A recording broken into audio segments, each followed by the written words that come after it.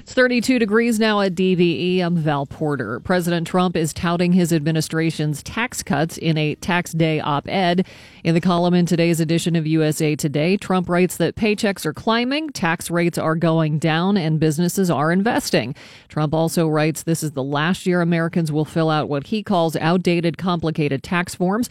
According to the president, starting next year, many Americans will file their income tax returns on a simple, single sheet of paper.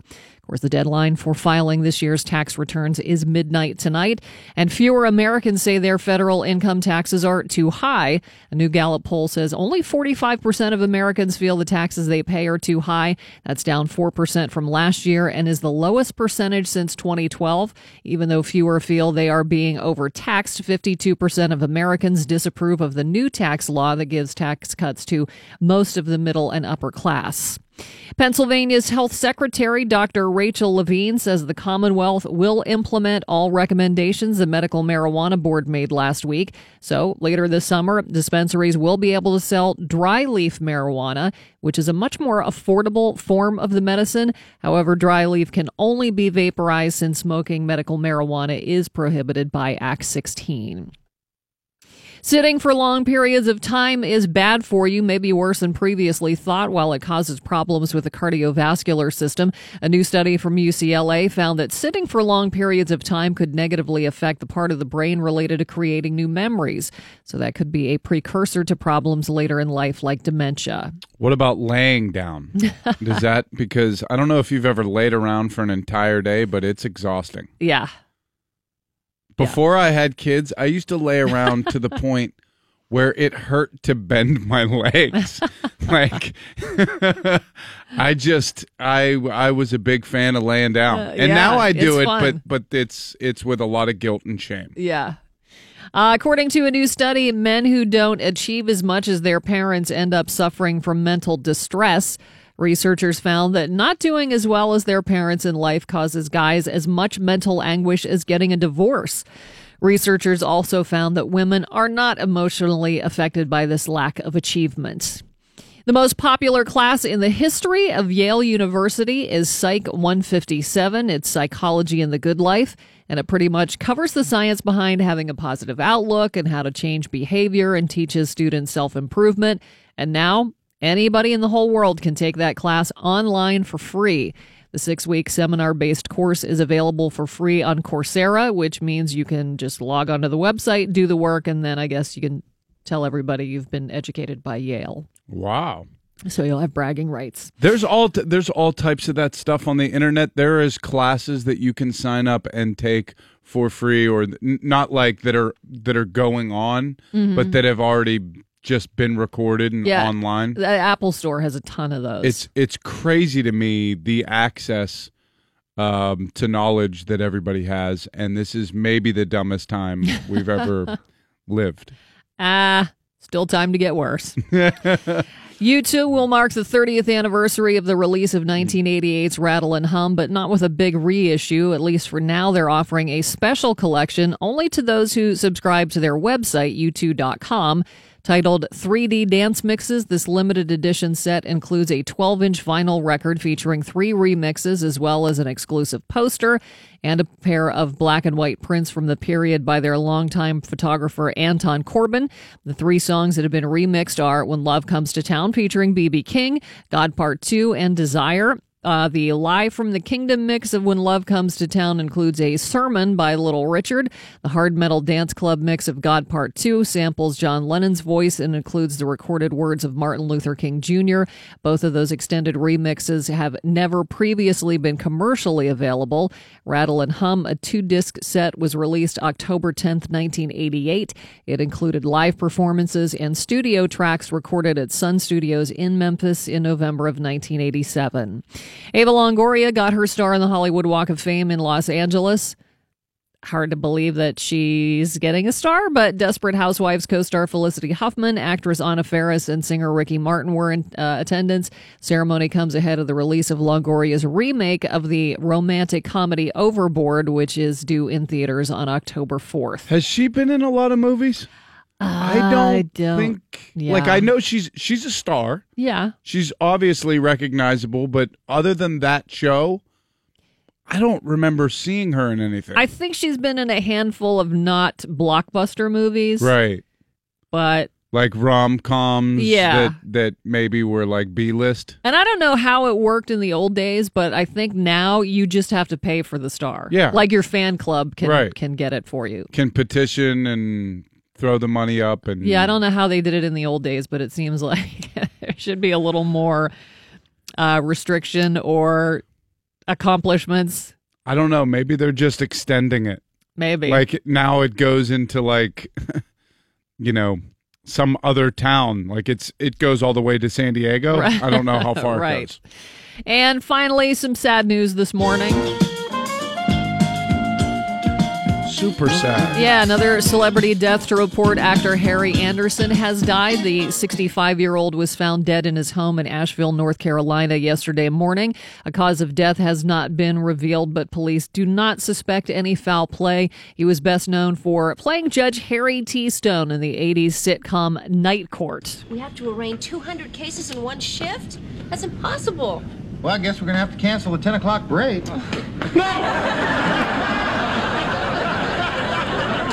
What I mean, sir, is that I rely on that break to rejuvenate myself, to refresh myself, to Have cheap sex in the broom closet. absolutely not. Sheila brought her van. Sorry, Dan. You're going to have to wait till after work to pop your clutch. Let's get started, okay, people?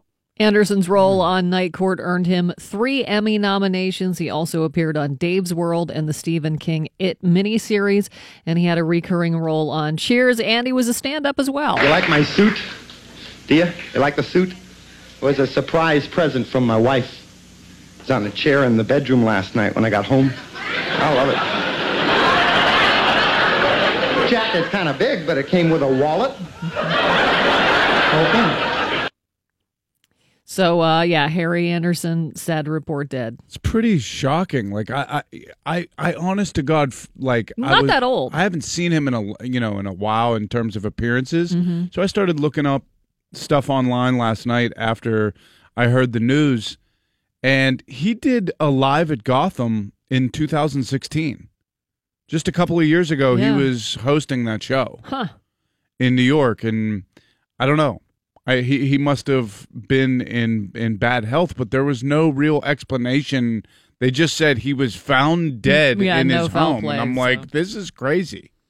Well, he could be one of those healthy people who just drops dead of a heart attack. Yeah. Did you ever see him on Cheers? Yes. He was so funny on that. I forget, his character was like Harry the Hat or something. Yeah, that sounds right. He was like Yeah. a con man. God, he was so funny. His stand up really wasn't my cup of tea, but he was, that 80s comic who had a completely quirky style. Like he would come up with a stuffed animal rabbit and then pull a hat out of the rabbit. Yeah.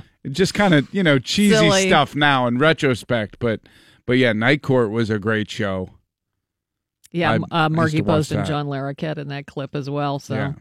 windy and cold today, snow and rain. You're probably seeing a little snow in your car this morning. Roads seem to be not too bad in some places, but there are quite a few accidents this morning. High temperatures today only in the upper 30s. It's 32 now at DVE. I'm Val Porter with Bill Crawford, Mike Pursuta coming up at the bottom of the hour with sports. Randy is off this week. Mike Langa, the Hockey Hall of Famer, going to be joining us at 8:45 this morning as we get ready for Game 4 against the Flyers tomorrow night in Philadelphia. Billy Gardell joining us at 9 o'clock this morning. He's got a big announcement for us as well. It's all coming up on the DVE Morning Show. We were talking earlier about,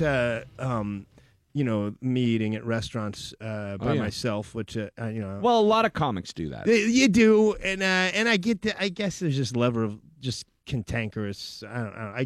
I don't like it when they they tell you how many sides you can have. I guess I'll take the salmon and baked potato, and sir, you only get one side. I get however many sides I say I get. I'm a grown man. All right? Like, I know I don't look like I got a lot of money, but I can afford some sides. Here's a 50. Keep them coming. I'll make it rain sides up in here. I decide the sides. I'm the side. I want them all. I want them all twice. I want asparagus twice. I want a baked potato twice. And I'm not talking about a twice baked potato. I want rice pilaf. And between you guys and me, I don't exactly know what rice pilaf is. Yeah, it's different every place. It's different everywhere you go. I Googled it. I looked it up. From what I can tell, rice pilaf is rice with anything else that you want to put in it. Anything. You know how sometimes you drop your phone in the toilet and you got to put it in rice to dry it out? Yeah.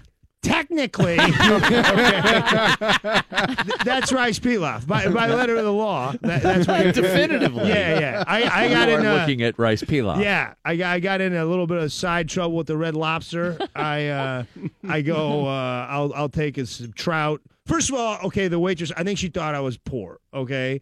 And I'm not. I mean, I'm not rich. You're going to have lobster. How poor could you be? Exactly. I mean, and just between you guys, and I'm like, I mean, I could get whatever I want at Red Lobster. I'm not saying that I would, but I could go 2 entrees if I wanted to, a couple times a month. But and I was wearing like my third best shirt. I mean, I did not look poor. Right. So I go, I'll take the trout and some asparagus, and she gets real concerned. She's like, "Oh, sir, asparagus is a premium side." I'm like, "So what does that mean? Like, is real good?" And she goes, "No, it's extra." I'm like, "How much?" She goes, $1.49. I'm like, I can swing it. Like, I mean, I got to call my guy. He says we could do it. I mean, we're going to have to move some stuff around. Like, we're going to, I'm probably going to. Cashing place? Yeah, exactly. I might have to put off retirement for a couple of years, but we're going to make this happen. Matter of fact, this is a big night. I want three asparaguses or asparagus. I don't know the plural, but I can asparagus. I'll keep the girl, but I'm lousy with guys. Yeah. It's the DVE Morning Show. Axl Rose reportedly working on new music with Angus Young and whatever is going to be of AC/DC, but no word on if they're going to put out a full album or whether they're going to tour again, but we'll see. We talked about it yesterday. We would go see that. I would go see it. As AC/DC. But it's barely AC/DC. It's one guy from AC/DC. It's Angus. Yeah. And that's it. Do you think that they'll? Well, no, they're not going to call Brian Johnson again. No, I don't think so. He's already been kicked off. Island. He's moved on to auto racing, which he did before anyway. But I think he's doing a lot of that now. So really, he races. Yeah. How does he hear the pit crew? I was going to say it might also have contributed to his hearing loss, but Penguins home after Sunday's win in Philadelphia, which it was an afternoon game, 2 days off. So it kind of made sense for them to come home. Short flight. What is that, like a half hour? Yeah, it's nothing. Don't spend any more time in Philadelphia than you absolutely have to. Fly in there tomorrow, kick their ass. Fly back. Yeah, so they had got a little bit of rest, had the day off yesterday, but back at practice today. And Game 4 tomorrow in Philadelphia. And, hopefully we can come out of there with another win and wrap up the series on Friday here at home. Mike Pursuter's got sports next. It's the DVE Morning Show. 40%. DVE Sports. I'm Mike Pursuter for DVE Sports, brought to you this hour by Xfinity from Comcast. Val, have you ever done more stories in a short period of time that included the phrase "because of the road sinking"? No, it's it's unbelievable. And landslides, it's just stunning. Every day I see another one. On the news, they said the other day there are 70 active landslides in the Pittsburgh area. Unreal. It's all this rain. It's just like over by my old house, Commercial was closed. Yeah, it's crazy. It's nuts. Maybe Broad Street will be next. That'd be nice.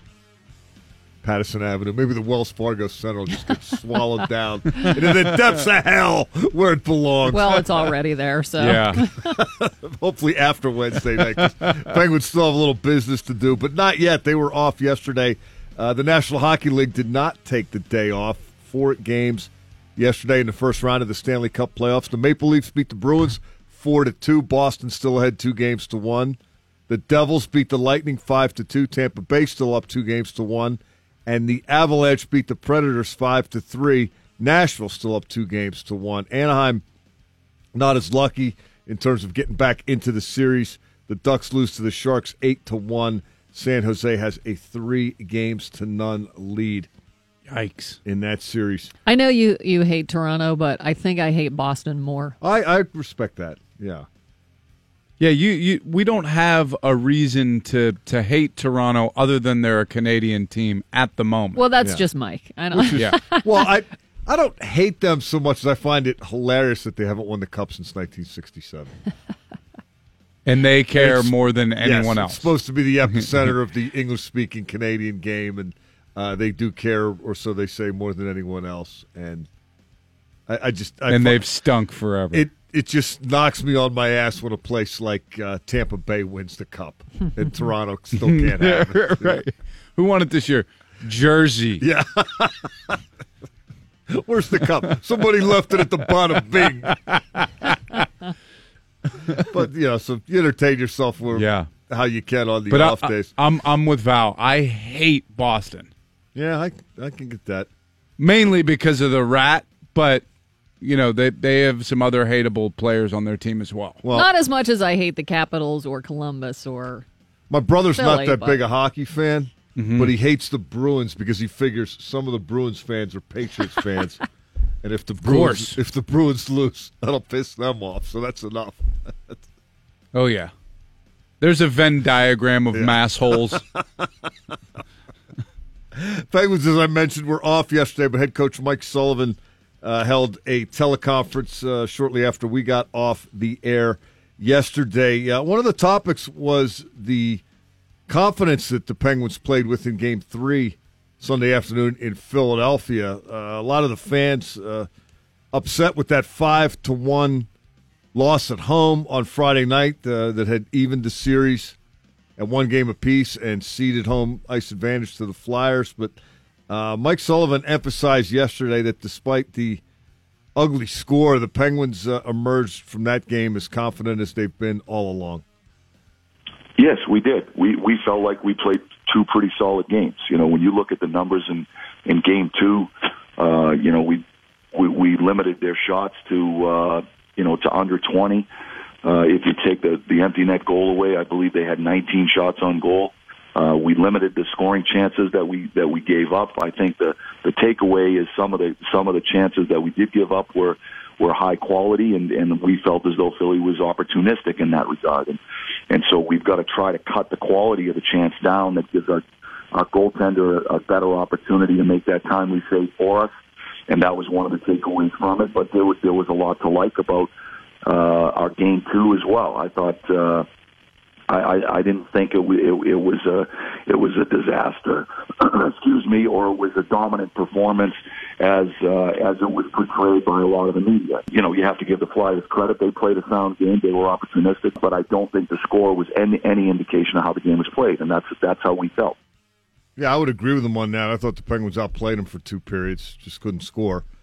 Game 3, they kind of just kept what they've been doing, kept doing what they've been doing all along, and this time it was the Penguins winning 5-1, based on how confident they felt even after the loss in Game 2. Game 3 was about persevering rather than panicking. We felt as though we had a lot of high-quality scoring chances, and the puck didn't go in the net for us, and sometimes that's going to happen. That's part of hockey. But what we try to do is look at the game objectively. We try to give our players a fair assessment of what we see, and we try to learn from it and move by it, and that's exactly what we did. We know this is going to be a hard-fought series. We're playing against a very good Flyers team that can be dynamic offensively, and we're going to have to make sure that we continue to stay diligent in making sure that we defend hard when the time is called upon. Yeah, I think they've been pretty good at that so far in the 3 games. I think they've got a good plan. Good feel for the Flyers, and when they put the puck in the net, they're going to win. Yep. And they did not do that in Game 2, but they had ample opportunity to do so. But I'm with you, Mike. They got to stay out of the box. They can't just be taking ticky-tack, especially in the other end zone. They just can't take those kind of penalties. Yeah, and guys like Evgeny Malkin and Derek Brassard shouldn't be the one taking penalties. Gino does that, though, sometimes. Well, he should stop, Val. He should have stopped about 8 years ago. You are right. He should get a little smarter by now. He is a little smarter. Come on. Let's give some credit. You could play that sound clip of him saying, I was busy. He's talking every to me day. I'm like busy. And I would laugh every day. What do you want? Maybe we'll play it tomorrow. It'd be nice to me today. Capitals at the Blue Jackets tonight. Winnipeg at Minnesota. And Vegas at L.A. The Kings trail the Knights 3-0. Winnipeg's up 2-1 on the Wild. Columbus up 2-0 on the Caps. And, Bill, you're rooting for more home team misery in that one. Overtime losses for the home team. Started just the way you wanted. Wear them out. 2 overtime losses for the home team. Pirates lose to the Rockies 6-2. Yesterday, Stephen Brault goes 6 innings and gives up 5 runs. All of them earned 2 walks and a strikeout. The Pirates fall to 11-5. They've got the Rockies at PNC Park again tonight. Chad Bettis 2-0 with a 2.04 ERA against Trevor Williams for the Bucks, who is 3-0 with a 1.56 ERA. First little bit of adversity for the Pirates in the early going. They announced yesterday that Josh Harrison suffered a fracture to the 5th metacarpal bone in his left hand on Sunday against the Marlins. Harrison is going to be out approximately 6 weeks. The Pirates have recalled infielder Max Moroff from AAA Indianapolis. Also, exchange of pitchers in the bullpen. Right-hander Dovydas Neverauskas has been optioned to AAA Indianapolis to make room for lefty Enny Romero, who was claimed off waivers over the weekend. Steelers president Art Rooney II reacted to James Harrison's retirement yesterday. Rooney II issuing a statement, quote, "Thank you, James, for all your contributions to Steelers football throughout your career. Best of luck with your family in retirement." I saw Ryan Shazier posted a message to Harrison, glowing tribute type stuff. Yeah, I saw Kiesel posted something. I can't remember if Shazier was one of the guys that no, he wouldn't have been. He wasn't. I wonder all those guys that were so quick to trash James Harrison when he signed with New England. I wonder what they're thinking right about now. Probably the same thing. Yep. It's an all-time Steeler great, Bill. He is. People can accept that now, or they can accept it eventually. But I think people might even be over the Patriots thing already. Maybe because the Patriots didn't win the Super Bowl. Well, that might help. Yes, that helped. Watching the sad confetti fall on his shoulders as he walked off the field, a loser. You know, it's kind of a good way for him to go out, though. He went out in the Super Bowl. Didn't win it, but he's won it before. He didn't exactly have a smooth storybook career. No. Started with adversity, ended with adversity, but right. Hell of a lot happened in between. One of the all-time Steeler greats, but it's complicated at the moment. Time heals all wounds. Yeah, it'll heal. I'm done. Thanks, Mike. Coming up at the top of the hour, are you in the dream job you had as a kid? We'll talk Absolutely. about that coming up. Yes. I couldn't imagine a better position to be in. This is the best. This is the dream. I couldn't be happier. Living it. When they say living the dream, Val, there should be my picture. That's you. Yeah. So we'll talk about that and celebrate room. your happiness coming up at the top of the hour. And Mike Lang joining us at 8:45, Billy Gardell at 9 o'clock this morning. He has a big announcement for us. It's the DVE Morning Show. I wear fanny packs all the time. Do you? Yeah, I've been wearing fanny packs Wonderful. forever. They're so great. And Yep. now they have really cool, they make cool. Hands-free. Yeah. Oh, man, you can shop double fisting. That's right. I probably shouldn't have. Okay. That was a phrase. You know, that was- don't let Sid Bream hear that. Right, no. But so I wear them all the time, and I went to Scotland. I love wearing them when I travel because then you can put all your documents in there. Yeah. And I didn't realize that the word fanny in the UK means something else. It means the P word, like the lady parts, but the slang lady parts word, that's like a dirty P So word. like Like the, meow the, meow. Like the front, Yeah. the front like fanny. The front Yeah. Well, I didn't realize that. And so I'm going through customs. And the guy's like, passport, please. And I'm like, let me dig it out of my fanny. Right? So I'm just like shoving my hand down. He can't see anything he's seeing my shoulders up. And I'm like pulling other things out. I'm like, it's like, you can just fit everything in here. I'm literally saying all of the bad things. I'm like, how did that get in there? Different. For 3 days, I had no idea. I'm saying that word. Let me dig it out of my fanny at Starbucks, like everything. Nobody got wide-eyed. Because it was like my way of making fun of the way the fact that I was wearing a fanny pack. Yeah, you were like you have to address it. You go like, look, I know I'm a nerd. Let me dig it out of this fancy fanny here. It's new. It's brand new. I just got it. You literally, if you say it, once you realize the context, you're like, every single thing I've said is horrifying. That's right. I can't fit another thing in there. Oh my God, it is stuff. Yeah. Huh? Anyway, I keep my lunch in there now. Yeah, it's very convenient. It's 32 degrees at DVE. The news is brought to us by Golden Oak Lending. I'm Val Porter. Bill Cosby's primary accuser took to the stand for a second day in the comedian's sexual assault retrial. Yesterday, the defense has tried to paint Andrea Constand as a money-hungry con artist, and at the heart of their argument is the $3.38 million settlement she received from Cosby. Attorney Tom Mesereau asked the former Temple University staffer why she took the money. She said, quote, "I just wanted to get it over with. It tore me and my family apart, and we just wanted to get it over with," end quote. In her testimony, she also denied knowing a defense witness who claimed Constand wanted to frame Cosby. She said she never planned to falsely accuse Cosby for money. Gianna Constand, her mother, repeated a claim that after her daughter told her of the assault, she did call Bill Cosby. She said Cosby admitted having sexual contact with her daughter. The 80-year-old has denied the charges against him, though. Cosby's first trial last year ended in a hung jury. John McCain had surgery to help fight off an intestinal infection. His office announced last night the 81-year-old senator from Arizona has been staying in his home state while he's being treated for brain cancer. According to a statement, McCain is in stable condition, recovering from surgery at the Mayo Clinic in Phoenix. A nonprofit called Plant 5 for Life is pledging to plant 5 trees for every baby born in the month of April. The group is planting the trees as part of a pilot program that aims to turn an old coal mining site into a reforested site at the Pittsburgh Botanic Garden. According to an article in Post-Gazette, for every baby born this month at McGee Women's Hospital, 5 trees will be given life starting this Saturday, which is Earth Day. They expect to plant 5,000 trees in total. Will that hurt with or will that help with the slipping roadways? Well, they say that is one of the reasons that the ground becomes so saturated is a lack of tree and forestation. So hopefully even it'll though help they're not planting the trees in all the landslide areas, but yeah, that is one of the reasons. Well, maybe they should start thinking about that. Maybe, yeah. Koala bears are having a problem with STDs. Chlamydia is ravaging the Australian marsupials, with some populations suffering 100% infection rate. The disease is also easily passed off to baby koalas who are exposed in their mother's pouches. Scientists have tried to use antibiotics, but some fear the treatment may be making it harder for their bodies to process eucalyptus, which is their primary food. But now researchers have identified a previously unknown bacteria they say may be key to fighting back against chlamydia. That's pretty crazy. I thought they just mainly cuddled. Yeah, I don't know. This is a horrible PR scandal for them.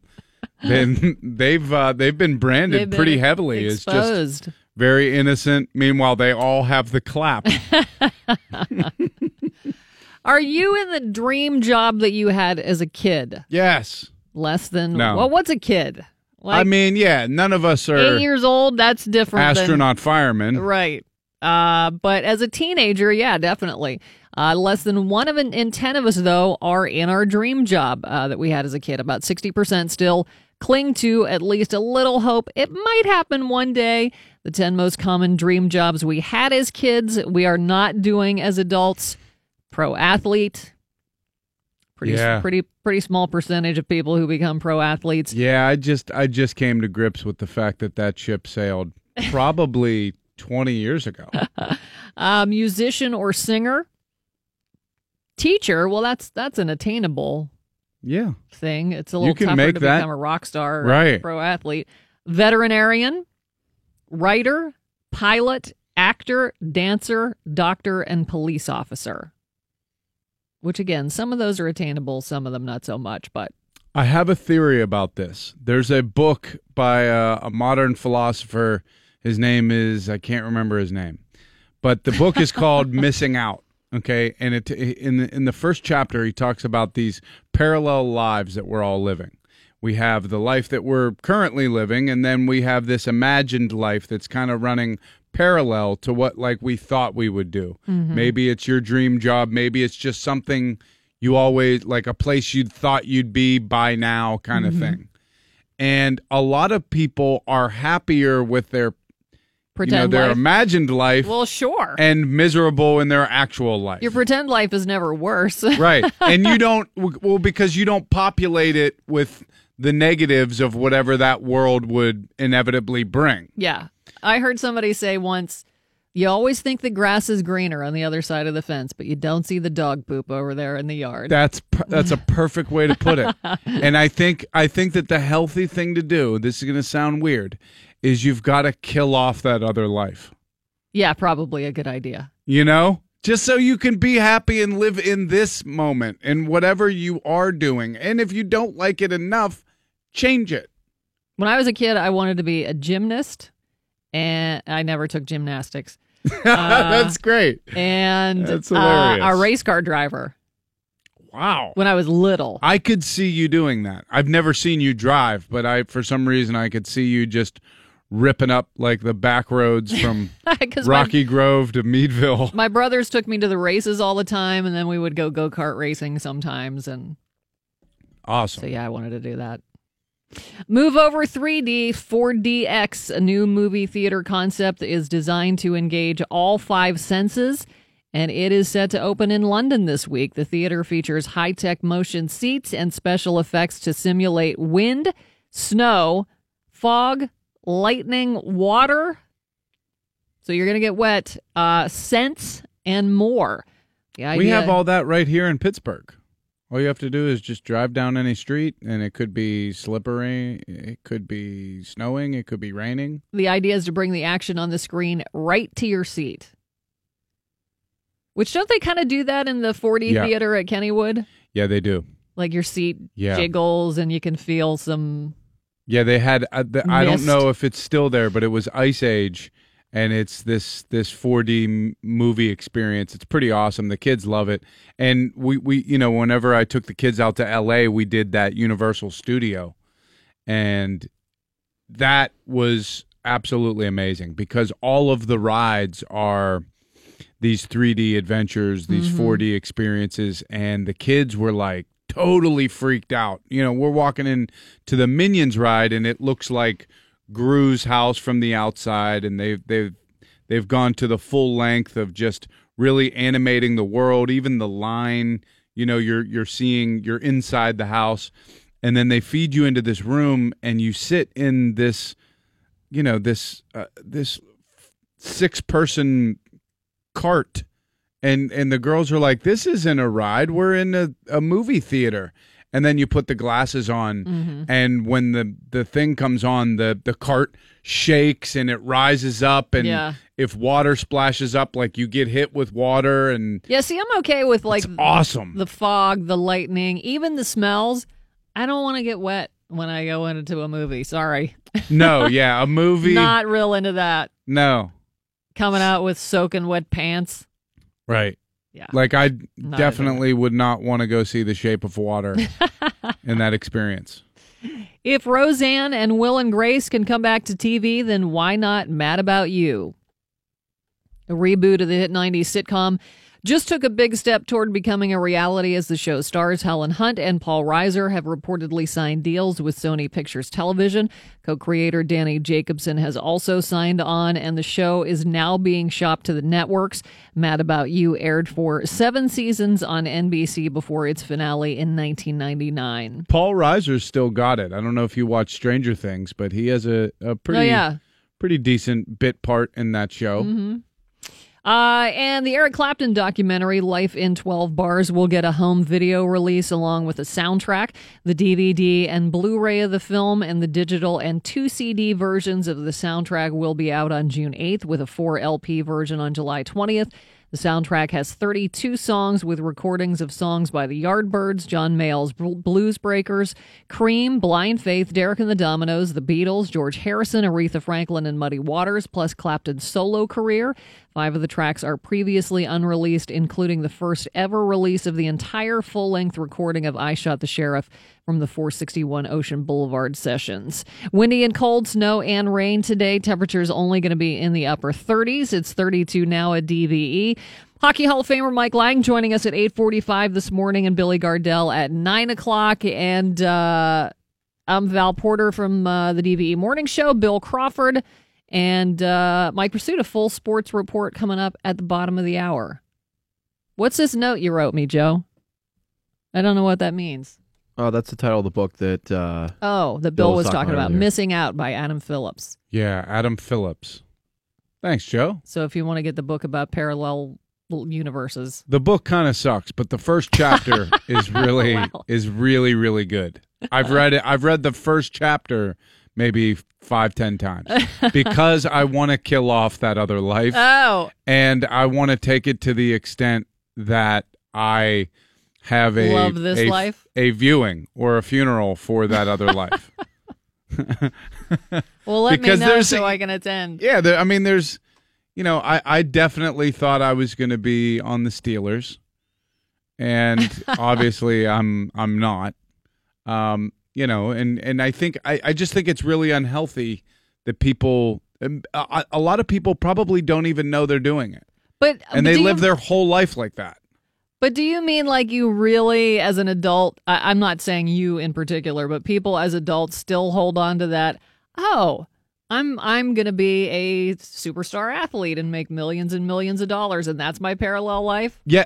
Well, I don't think it's like the childhood thing as much as it is just like like a subconscious parallel life that you're living, your imagined life. Mm-hmm. Whatever you thought your marriage would be, wherever you thought you'd live, these kinds of, like, whatever job you thought you'd have. Yeah, probably a good idea to kill that off. That's what I'm saying. If you're not living that life, so.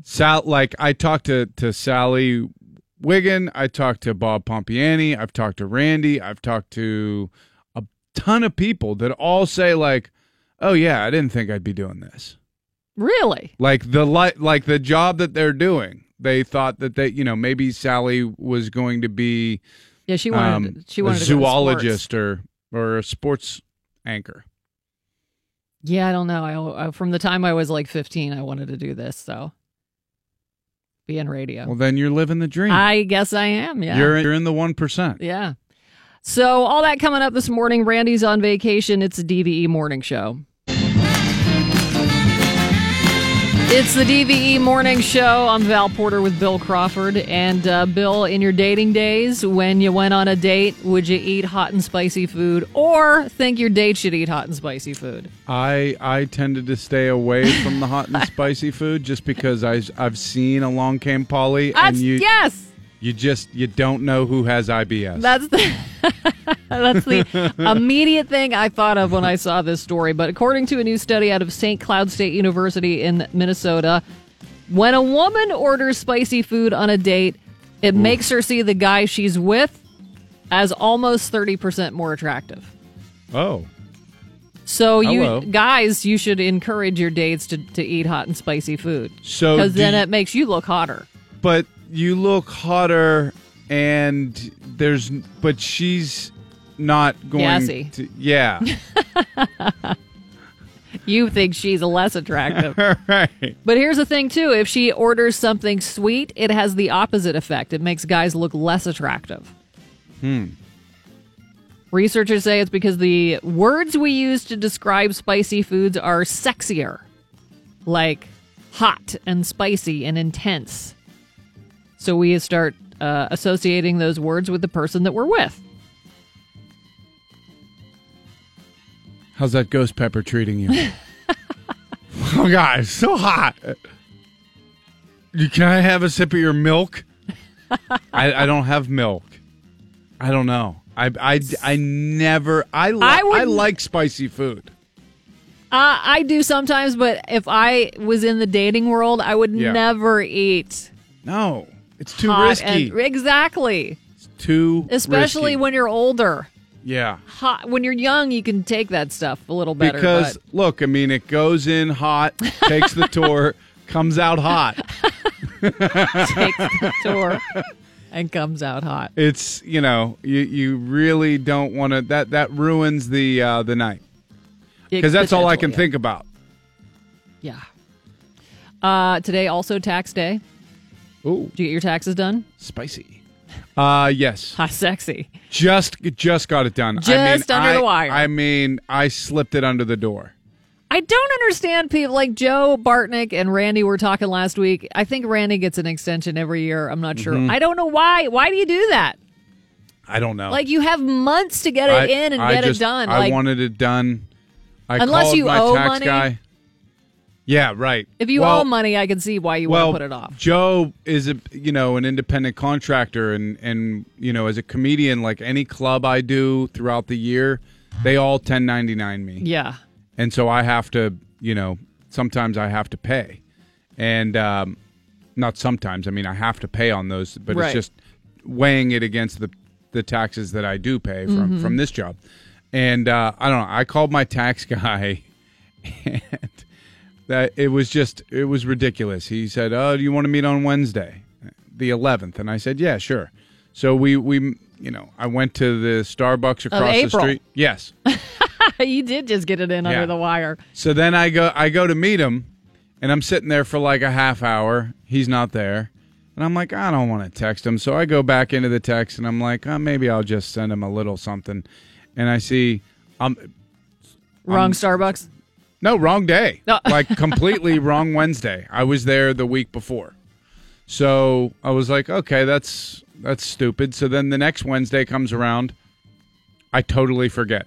Well, wait, that would be tomorrow. No, the 11th. Like whatever the week before the 11th was. Yeah, the 4th. So you showed up the 4th. It was supposed to be the 11th. Yeah. And then the actual day, the 11th, I totally forgot.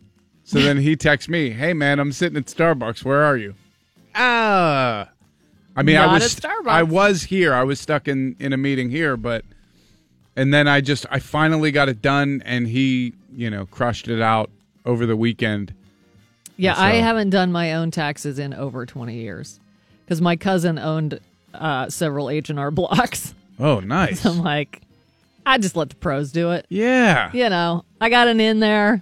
Well, supposedly She would hook me up on a Sunday when I could come up from Pittsburgh, but it's going down to like a one sheet, right? that's what the president says. So we'll find out. It's supposed to be easier for everybody next year. But Mike Pursuta is coming up next with sports. Penguins get ready for Game 4. That's tomorrow night in Philly. It's the DVE Morning Show. DVE Sports. I'm Mike Pursuta for DVE Sports, brought to you this hour by Golden Oak Lending. The Maple Leafs, Devils, and Avalanche got back in the game last night in the first round of the Stanley Cup playoffs. Toronto beat Boston 4-2 in Toronto, and that's now a 2-1 Bruins series lead. The Devils got the home cooking going via a 5-2 win over the Lightning. Tampa Bay still up 2-1, and Colorado took care of Nashville 5-3. The Predators still have a 2-1 edge in that series. San Jose kept the ball rolling, hosting Anaheim and beating the Ducks 8-1. The Sharks have a 3-0 lead in a series for the sixth time in their history, but I guarantee you they're not taking anything for granted. San Jose is one of 4 NHL teams all time to have blown a 3-0 series lead. That happened in 2014 in the first round against the Kings. That is becoming less of a sure thing in the NHL. Yeah. 3-1, 3-0. It's still doable. I mean, it's crazy that the Lightning and the Bruins were each respectively only up 2-0 and then gave up a game. I mean, it seemed like those series were over. Yep. It was Boston in particular looked dominating. Oh my God! I didn't think the Leafs were gonna win one. But, sometimes you change your venue, you get a chance to reset, and boy, they must have been going nuts in Toronto last night. That is a cool place to be for the Stanley Cup playoffs. It's a great city in general, but... Seen the game there? Yeah, I've seen the Penguins play the Leafs in the playoffs there. Oh, that's awesome. And, God bless them. They haven't won it all since 1967, but they think every year this is the year. Kind of like Cubs fans before the World Series. Mm-hmm. Everybody's pulling for them. Figure if you hang in there long enough, you're going to get rewarded. 3 games tonight. The Caps are at the Blue Jackets, trailing 2-0. The Jets are at the Wild, leading 2-1, and the Golden Knights have a chance to close out the Kings. Vegas is up 3-0. Some great stuff in the DC Sports blog on the Washington Post website today. This is our Doc Emmerich History Not Prophecy segment, talking about that Washington 2-0 deficit against Columbus. The Capitals are the 6th team in NHL history to have lost the first 2 games of a best-of-7 series at home in overtime. Okay, that doesn't happen very often. The 5 previous teams to have suffered that fate did not come back to win the series. That was going to be my question. Yes. In fact, the 5 previous teams to have suffered that fate did not even get to a Game 7 in those series. So this is looking bad for the Caps, at least historically speaking. That anticipated Caps-Pens matchup may not come to pass after all. Throw the overtime out of it. Teams that lose the first 2 games of a best-of-7 series at home have only won the series 19 times in 103 tries. Although Washington has done that once, the Caps did it in 2009 against John Tortorella's New York Rangers. Caps also lost the first 2 games at home to the Penguins last year. Not in overtime, but they lost them both. They wound up forcing a Game 7 in that series. And, of course, we know how that turned out. Washington is 1-6 all time when it has trailed 2-0. I'm voting for maximum devastation, so I'm rooting for Columbus to beat them in Game 7 because it'll be in their place in overtime. You'd be okay playing Columbus, not Washington? Sure. What about you? Bob's been playing pretty well, but I think the Penguins have got to either goaltender. Yeah, I agree with you. I just, there's the Penguins have beaten them both. There's more of a historical precedent with the Capitals. Beating the Capitals. I think Washington is the more skilled team, which would get your attention a little bit, but I think Columbus is harder to play against physically. And that might be better to avoid that for a long run. Here's what happens. Less wear and tear. Yep. Here's what happens to a lot of Pens fans. Okay, this is the first series. They go, look, as long as we beat Philly, I don't care who else we get beat by. We can't lose to Philly. This is the rationalization progression. And then all of a sudden we're playing the Capitals. And they go, well, we can't lose to the Capitals. So we got to just beat the Capitals and then whoever else. And then we're playing the Bruins and go, no. We can't lose to a Boston team. Yeah, but Columbus would qualify too, right? Because everybody hates Tortorella.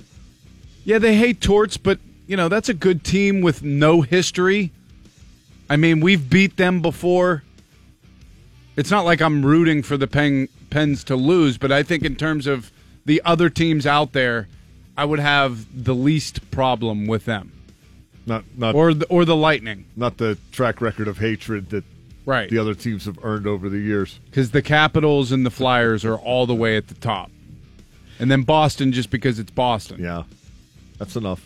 Yeah. You don't have to explain that any further. Penguins were probably thinking about this stuff yesterday while they were enjoying an off day at home. Mike Sullivan took a little time out to speak with the media via teleconference, and he talked about a couple of his high-profile players, Chris Letang being one of them and Derek Brassard the other.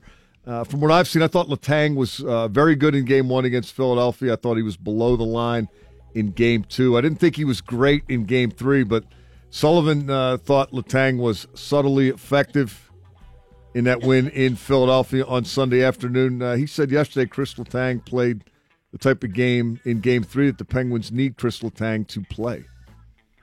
we really like his game right now. He's playing a very efficient game. You know, I look at his game last night, and he doesn't necessarily jump off the score sheet to anyone in particular.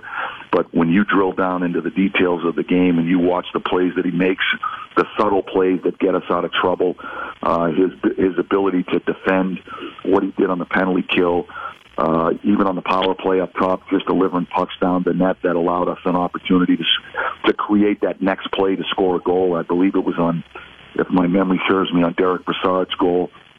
So these are all the subtle things that he does to help our team win. I thought last night he had a really, really strong game, and it was one of those games where, you know, he really didn't jump out at anyone in particular. He just played a real smart, solid, efficient game in every zone for us, and that's what he does for our team. Yeah, I think that would be enough from him. Smart, solid, and efficient in every zone. Doesn't have to be more than that. Nope. But it's if it's less than that, that's going to make it harder than it needs to be. As for Brassard, Sullivan declared his Game 3 performance against the Flyers as Brassard's best of the postseason, but not necessarily the best that Brassard is capable of playing.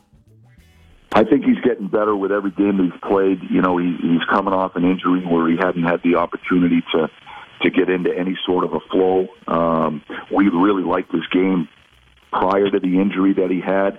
We thought he was really gaining traction, but since he's come back, we think he's getting better with each game that he plays. And so we're certainly pleased with that. I thought the last game last night was his best. And certainly we're hoping he can continue to improve from there. I think he's got more as well, and I think he's trending in the right direction. Penguins are at Philadelphia again on Wednesday for Game 4. Pirates lost to the Rockies 6-2 last night. No Josh Harrison in the lineup for the Pirates. He has sustained a fracture to the fifth metacarpal of the left hand, according to a release by the Buccos. That occurred Sunday when Harrison was hit by a pitch against the Marlins. The estimated return to competition is approximately 6 weeks. Adam Frazier played second last night and led off. It's not actually a bad option. No. I kind of like Frazier as the leadoff guy. It's hard to have him there all the time because you can't play him all the time when everybody's healthy. But, for a 5 or 6 week period, I think they can get by just fine. The bench is a little weaker, but so be it. Feel bad for Harrison. Yeah. A guy plays his heart out, but, that's what happens when you take a 96-mile-per-hour fastball off the hand. Max Moroff has been recalled from AAA Indy. It's going to be Chad Bettis against Trevor Williams tonight. Williams is 3-0 with a 1.56 ERA. Bettis 2-0 with a 2.04. And then Kyle Freeland against Chad Kuhl on Wednesday afternoon. Pirates are 4-0-1 in series so far this season. They're going to have to win the next two to stay undefeated in series. And hey, good chance for some more Bucks and Pucks Wednesday, right? You can blow off your afternoon on Wednesday, go to the game, and then find somewhere to watch the hockey on TV. Nice. Hopefully it'll be snowing. Yeah. Nothing like baseball when the 25, 30, 35 degrees. Crap falling out of the sky. That's your DBE Sports. Thanks, Mike. Coming up at 8:45 this morning, Mike Lang and Billy Gardell joining us at 9 o'clock. If you didn't hear me say earlier, he's got a big announcement for us coming up. And we'll talk all kinds of hockey stuff today. And at the top of the hour as well, doctors in China removed something strange from a man that was there for a really long time, and I can't understand how it was there so long and why he just left it there. Very bizarre. My mind is racing. And we are going to talk, Bill, about the MyPillow guy, which you're fascinated with. Oh, my God. Look, this is an American success story and a crazier story than you've ever heard. So that's up next. It's the DVE Morning Show. It's the DVE Morning Show. I'm Val Porter with Bill Crawford. Bill, do you have one of the MyPillows? Is that why you're fascinated with this guy? No, not at all. I'm thinking about getting one, and I'm definitely going to get one after hearing this guy's story. I was watching CBS Sunday Morning this week, and they had a feature on this guy, And they start telling his story, and I'm like, this is the craziest thing I've ever heard. So then I go online, and I'm reading everything I can get my hands on, and I find this piece that was done on CNBC about him. And it's done in this tradition, it's a classic American success story. This guy built his own empire. He's from Minnesota, Mike Lindell. He built an empire basically out of his home. He was making the pillows. Wow. And on the surface, like all his products are made here, and on the surface, it's a great story. Mm-hmm. But then sounds like it. But then the way that they did this story was so insane. Like so you know that uplifting music that they have in a lot of these American success stories. Like sure. Joe, give me some music so that set Val the can mood. kind of set the mood. You know, like it's like happy. Maybe some slow motion. So I'm watching this piece. And this narrator is just like, Mike Lindell tried his hand at everything to make money. Cleaning carpets, raising pigs, running lunch wagons, and occasionally making money counting cards at a casino. And I was like, wait a minute, that sounds, one of those things is not illegal, like I the think. other. And then it cuts to him, and he's like, yeah, one time they literally came up to me and threw me out the front window. It was crazy. And then it goes back to the narrator, and it says, in the 80s, Lindell got into the bar business. And then it cuts back to Lindell, and he goes, probably not the best idea because I was an addict at the time. Pretty hardcore cocaine. Wow. I'm like, well, what? So Not then a it good goes- atmosphere. Then it goes back to the His narrator. pillows aren't stuffed with cocaine, are they? I don't think so. No, he would have done them all. They'd be totally flat There'd be pillows no by the time pillows they got left. to your house. So then it goes back to the narrator, and she says, Mike Lindell continued to work, but always had a hard time sleeping and never liked any pillow he bought. With no irony! Not mentioning the fact that if you do a lot of cocaine, you probably don't sleep a lot. Okay, so this guy at this time is working in a bar. Necessity is the mother of invention, Bill. No question. But at the time, he's working at a bar and doing enough booger sugar to kill a horse. Okay, so then the narrator says, and then in 2004, he dreamt of a pillow that would hold its shape. And I was thinking, like, all right, I And guess what year? because Cokeheads, 2004. Okay. So then I start thinking, okay, I guess because Cokeheads are probably pretty tough on pillows, you know? They chew on them They're a lot. flipping them maybe, a I don't lot. know. Yeah, chewing the corners, thrashing around, probably ground and pounding it to get rid of some of that energy after doing coke all night. And then one of the scarier parts of the piece comes up, and the segment kind of takes a shift and a turn when he goes, so one day I'm just kind of, I had this eureka moment, and my daughter comes into the room, and I'm like, oh no, my God, this guy has kids? This whole time I'm imagining like this maniac Crazy single who's guy. isolated in his room wearing like a lacrosse helmet and galoshes, like just tinkering with things and coming up with inventions. And then You sure this guy wasn't on meth? I swear to I God. mean- Hey, just listen to it's not over. This is just crazy. So then he says, you know, my daughter told me I was just like kind of weird and crazy, and I'm like, yeah, and on cocaine. And then he says he goes down to Bed Bath and Beyond. Okay. I can see that and if he's he's looking like, for a pillow. I have the greatest pillow. And all I could think of was like, he just goes down there all coked up, no appointment, no meeting, probably no wrapping, just with a bare pillow. And he's like, how many do you want?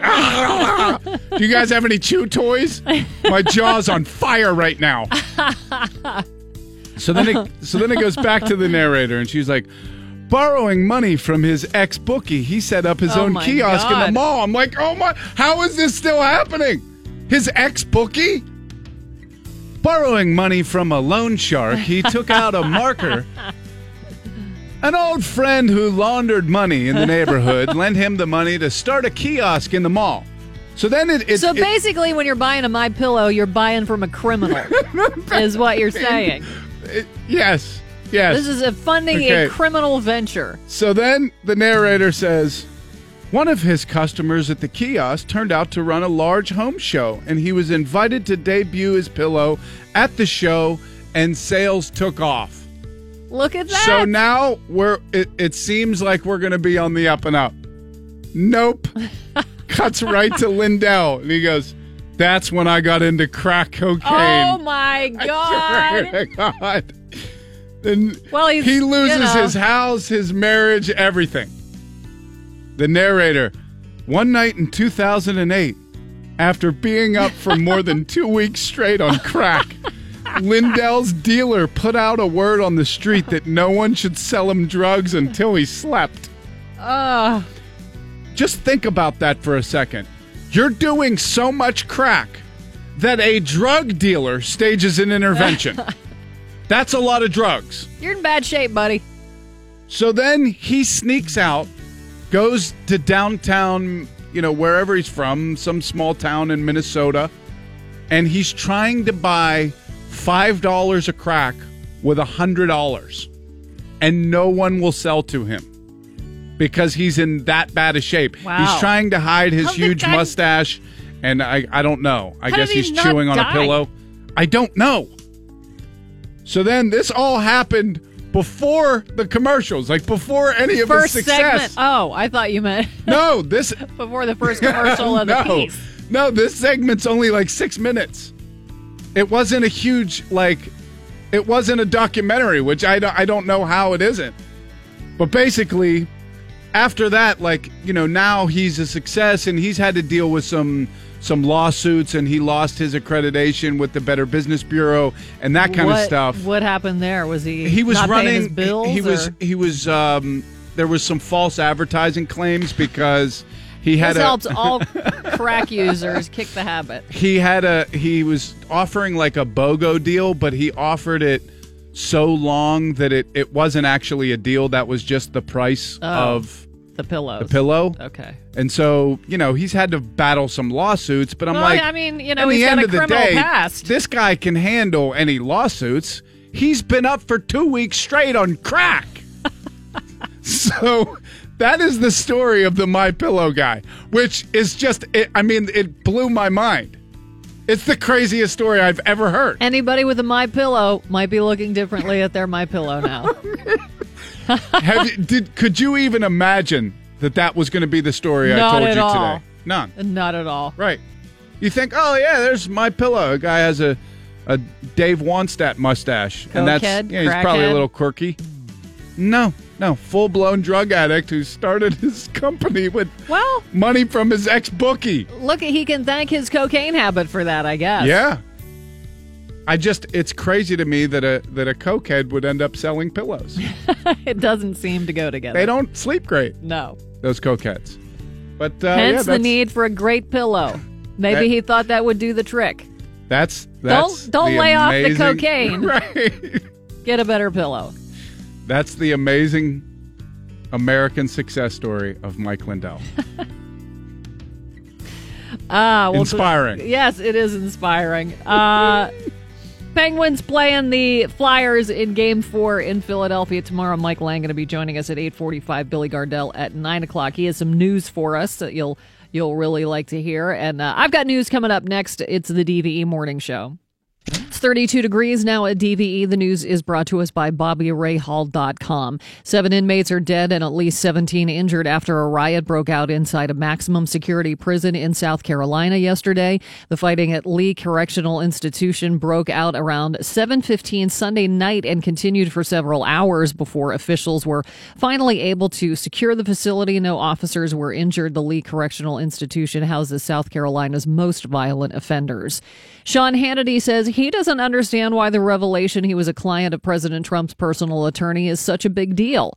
Michael Cohen's attorney in open court yesterday said the Fox News host is the client Cohen mentioned in previous court filings.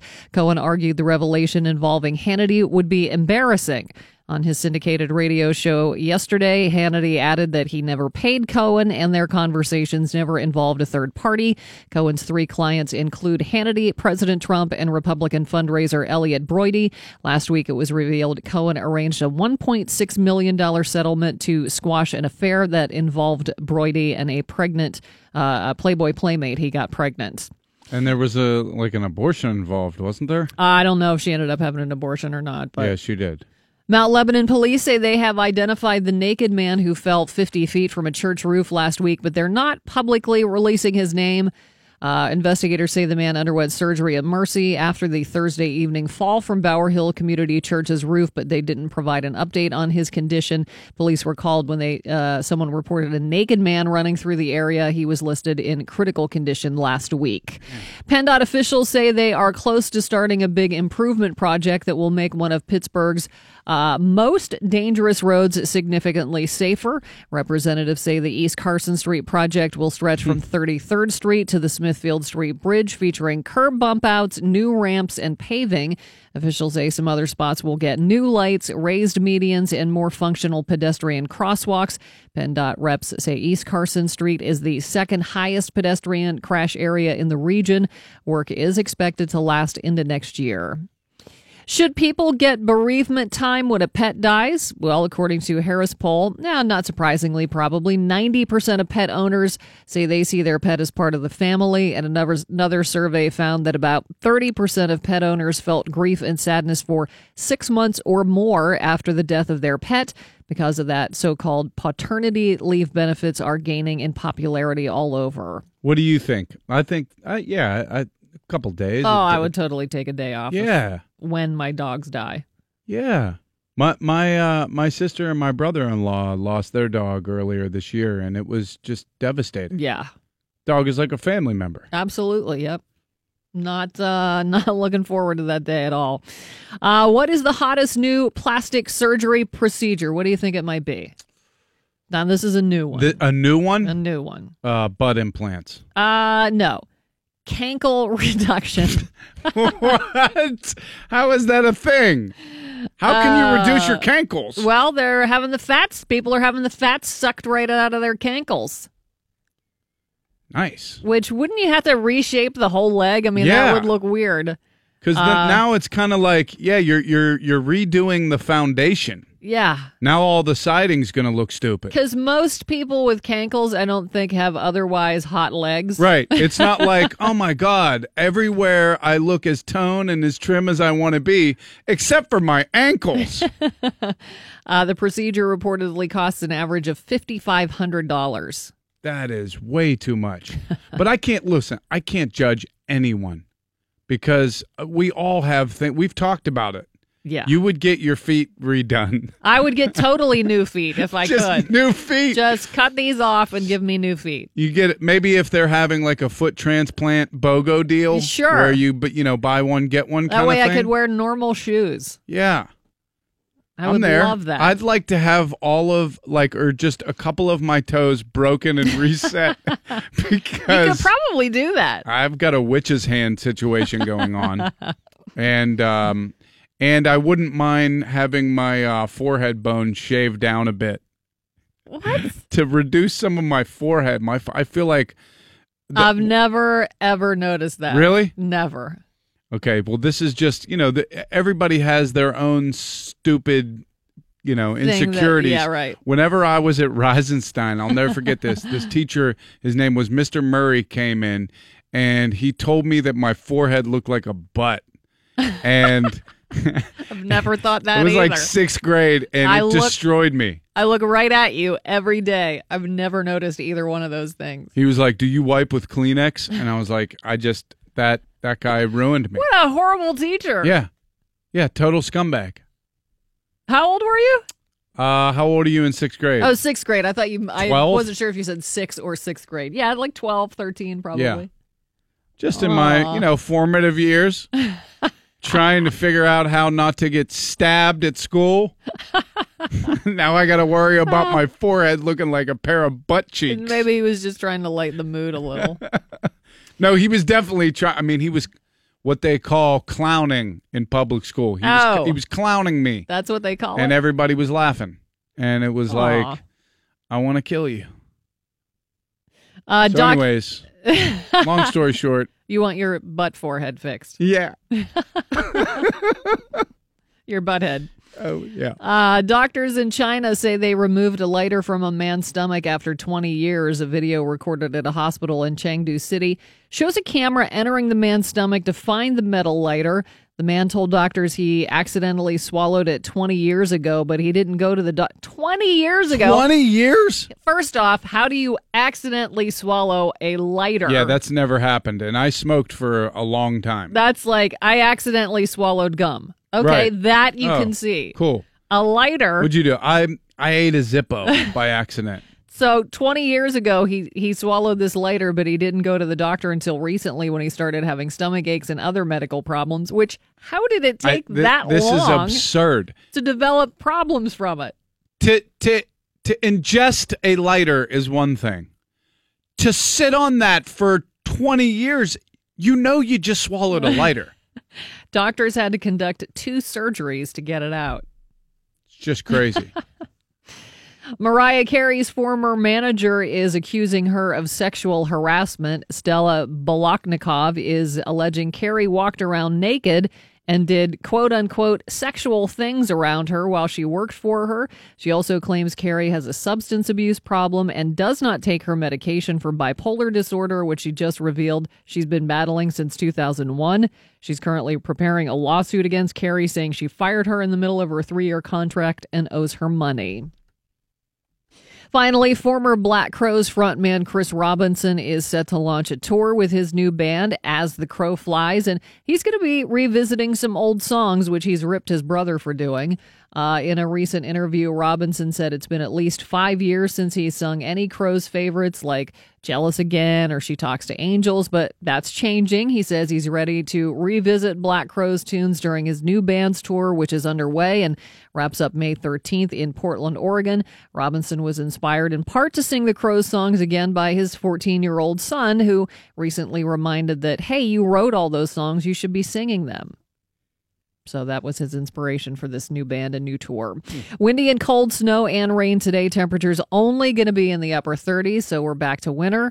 It's 32 degrees now at DVE. Unreal. I'm Val Porter with Bill Crawford. Mike Pursuta coming up with sports at the bottom of the hour. Mike Lang joining us at 8:45 and Billy Gardell at 9 o'clock. It's the DVE Morning Show. DVE Sports. I'm Mike Pursuta for DVE Sports. As it turns out, the Bruins, Lightning, and Predators are not invincible in the 2018 NHL postseason. The San Jose Sharks still might be. Stay tuned on San Jose. But Toronto got back to within 2-1 on Boston with a 4-2 win in Toronto last night. The Devils cut that 2-0 deficit against Tampa in half with a 5-2 win last night at home, and the Avalanche win 5-3 over the Predators.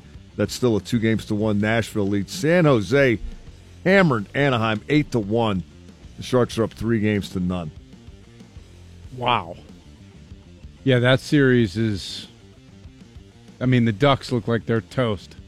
They look like it, although San Jose has blown a 3-0 lead before. That happened in the 2014 first round against the LA Kings. It's happened 4 times in NHL history. Teams that grab a 3-0 lead in a best-of-7 are 184-4 all-time. That's a success rate of 97.9%. Tonight, it's the Caps at the Blue Jackets, trailing 2-0. The Wild hosting the Jets, trailing 2-1, and the Golden Knights in position to finish off the Kings. Vegas up 3-0 on L.A. I'll be tuning into that one. Watching the Flower. Boy, that Vegas team continues to be a phenomenal story. And Fleury's right at the center of it all. I love it. Yes, he is. No question about it. He's standing on his head in this series. Penguins had the day off yesterday. They'll practice today and then head back to Philadelphia. Mike Sullivan held a teleconference yesterday to update the media on what's going on with his team. And one of the things that was discussed was not just the Penguins' 2-1 advantage in the series, but the advantage of getting to play on Sunday afternoon and then flying home after the game. Penguins get to spend a couple of days at home between games 3 and 4 instead of having to stay in Philadelphia between games 3 and 4. What a blessing. Really is. Well, we just thought it made sense. It's a really short trip from Philadelphia to Pittsburgh. It gives our guys to have an opportunity to have a day off and spend some time with their families. We get to practice in our own practice facility, which I think our players have a comfort level practicing in with all of the resources that we have here. So we just thought it made sense, and I think our players are comfortable here, and so for all those reasons, we chose to come back. It gives our guys an opportunity to get some rest. The coaches will break the film down. We'll see what we can learn from our from our last game, and then we'll show it to our team, and then we'll move by it and get ready for the next one. Yeah, everybody's already probably seen the Liberty Bell. They've been to the Rocky statue. There's no need to stick around. Probably, although you're passing on some good Pat Steaks opportunities, but They had Geno's on the game the other night. Look at Mike. He just looked at you like I've never had you either. committed an atrocity. I'm not saying, I'm just telling you that's the one they showed on the game. Well, they showed the wrong one then. Yeah, I'm a Pats guy. Said it before. And I'll not say even it again. necessarily voluntarily. You ordered me. It says King of Steaks right on the sign. They can't make it any more clear for you. That doesn't come up much, but I think that's an edge for the Penguins. Usually you play a night game and you have a day off, and then you play another night game. Sure. We'll see whether or not it was truly a blessing, as Val has decreed it on Wednesday. But they got, particularly if you're planning on a long run, as the Penguins no doubt are, the less time on the road, the better, right? For sure. This has got to be rejuvenating. And I think this is their longest stretch they've had in between games on the road in the playoffs for at least 5 years, right? I know it doesn't come up very often. Yeah, this is a rarity, so take advantage of it. They might need a little bit of rest and rehab, too, given all the shots that the Penguins have been blocking in the first 3 games of this series, 45 of them so far, including 41 in the 2 games that the Penguins have won. Mike Sullivan addressed that yesterday as well. It's not that the Penguins are out there trying to block shots, but they are more than willing and able to do so when necessary. No, I just think it's a commitment on our part.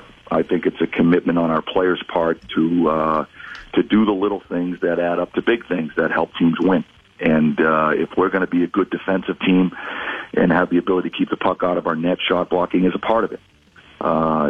Having said that, we don't want to just line up and block shots. Ideally, we're anticipating and we're jumping on pucks, and we're not allowing opportunities for our opponents to deliver pucks to our net or get those one-timers where we're forced to have to block the shots. But there are times in a game where the shot block is necessary. And, that I've always been a believer that the hardest area in the rink to defend is that scoring area in front of your net. And when pucks get to that area of the rink, it creates opportunity for the offensive team. So the more we can deny those pucks getting to our net, the better chance we have of keeping out of it our net. And I think our players have simply just made a commitment to making sure that we deny those opportunities as best we can, and shot blocking is a part of it. Yeah, it's time now, that risk-reward equation, and there is risk. Guys, sure, you can break a foot doing that, but as Mike Sullivan explained in such great detail, by the way, that was a 1 minute and 9 seconds on shot blocking from the head coach yesterday. Love it when he gets that engaged. If the puck doesn't get to your net, it's not going to go in because your goalie was screened. It's not going to get tipped past your goalie. There's not going to be a rebound and a scramble play where they might put it in. You block it out high, and it's not going to go in. And that's not going to be the goal that maybe ends up being the one that turns a game or turns a series. So it's well worth the reward is worth the risk, but there is risk. And the Penguins have assumed that, and they've assumed it willingly in the first 3 games. Game 4 is Wednesday night. Pirates lose to the Rockies 6-2 at PNC Park.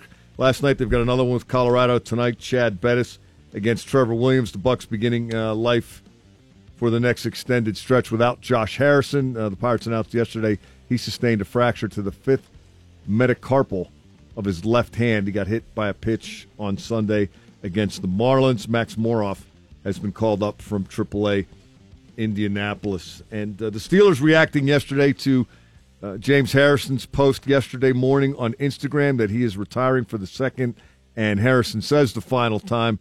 Steelers President Art Rooney II issued a statement Monday night, quote, "Thank you, James, for all of your contributions to Steelers football throughout your career. Best of luck with your family in retirement." Some of the players chiming in on social media as well. Vince Williams tweeting, quote, "Salute to a legend and a friend. Only thing left is the HOF."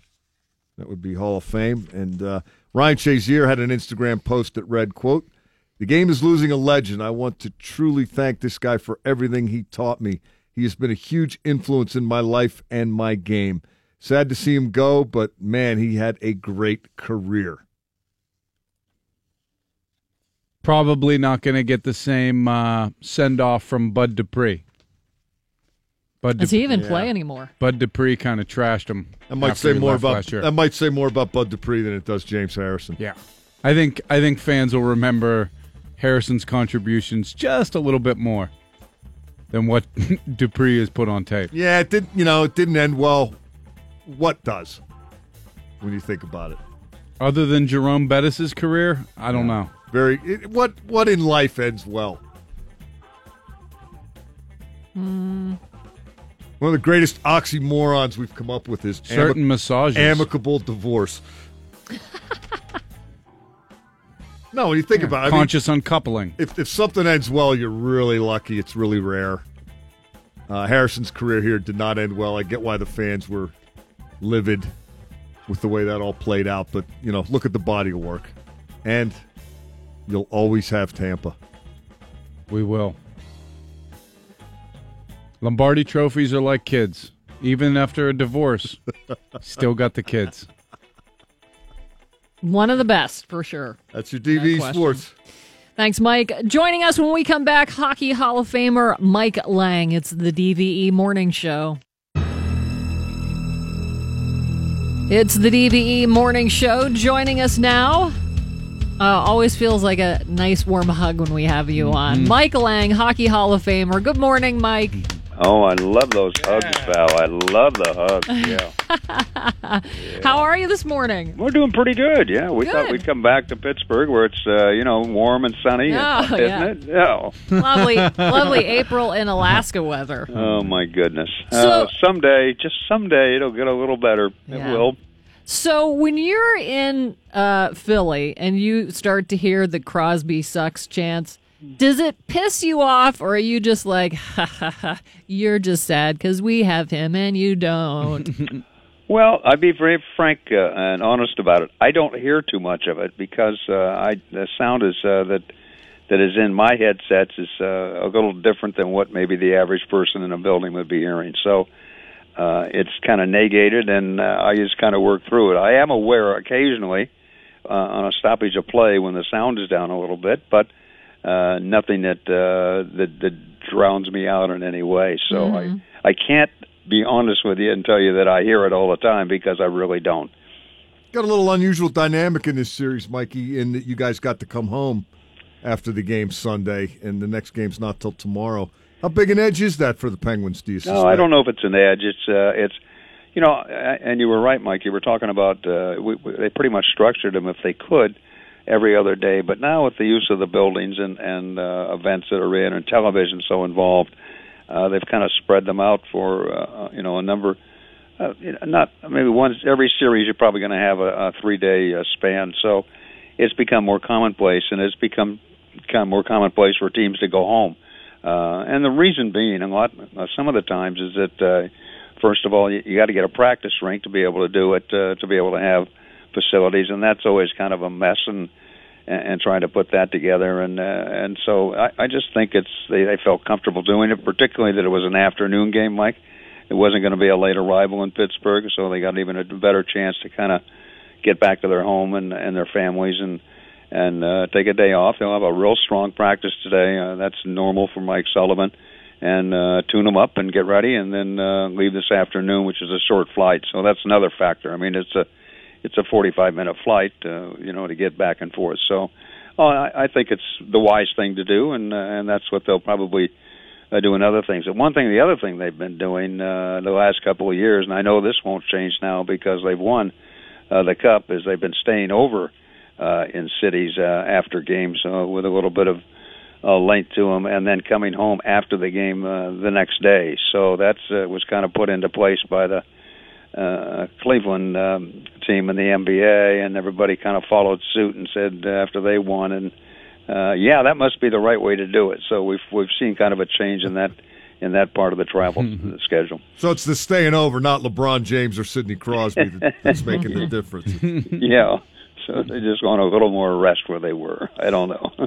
What have you seen through 3 games, Mikey? What do you like about the Penguins game, and what do you suspect they need to tighten up a little bit? Well, I don't know. At this point, I like a lot of things about the Penguins game. I think they've played pretty consistent hockey for all 3 games. They've gone back to where they were to winning cups. I think they really kind of have played like champions. They're doing all the little things that you need to do to win games.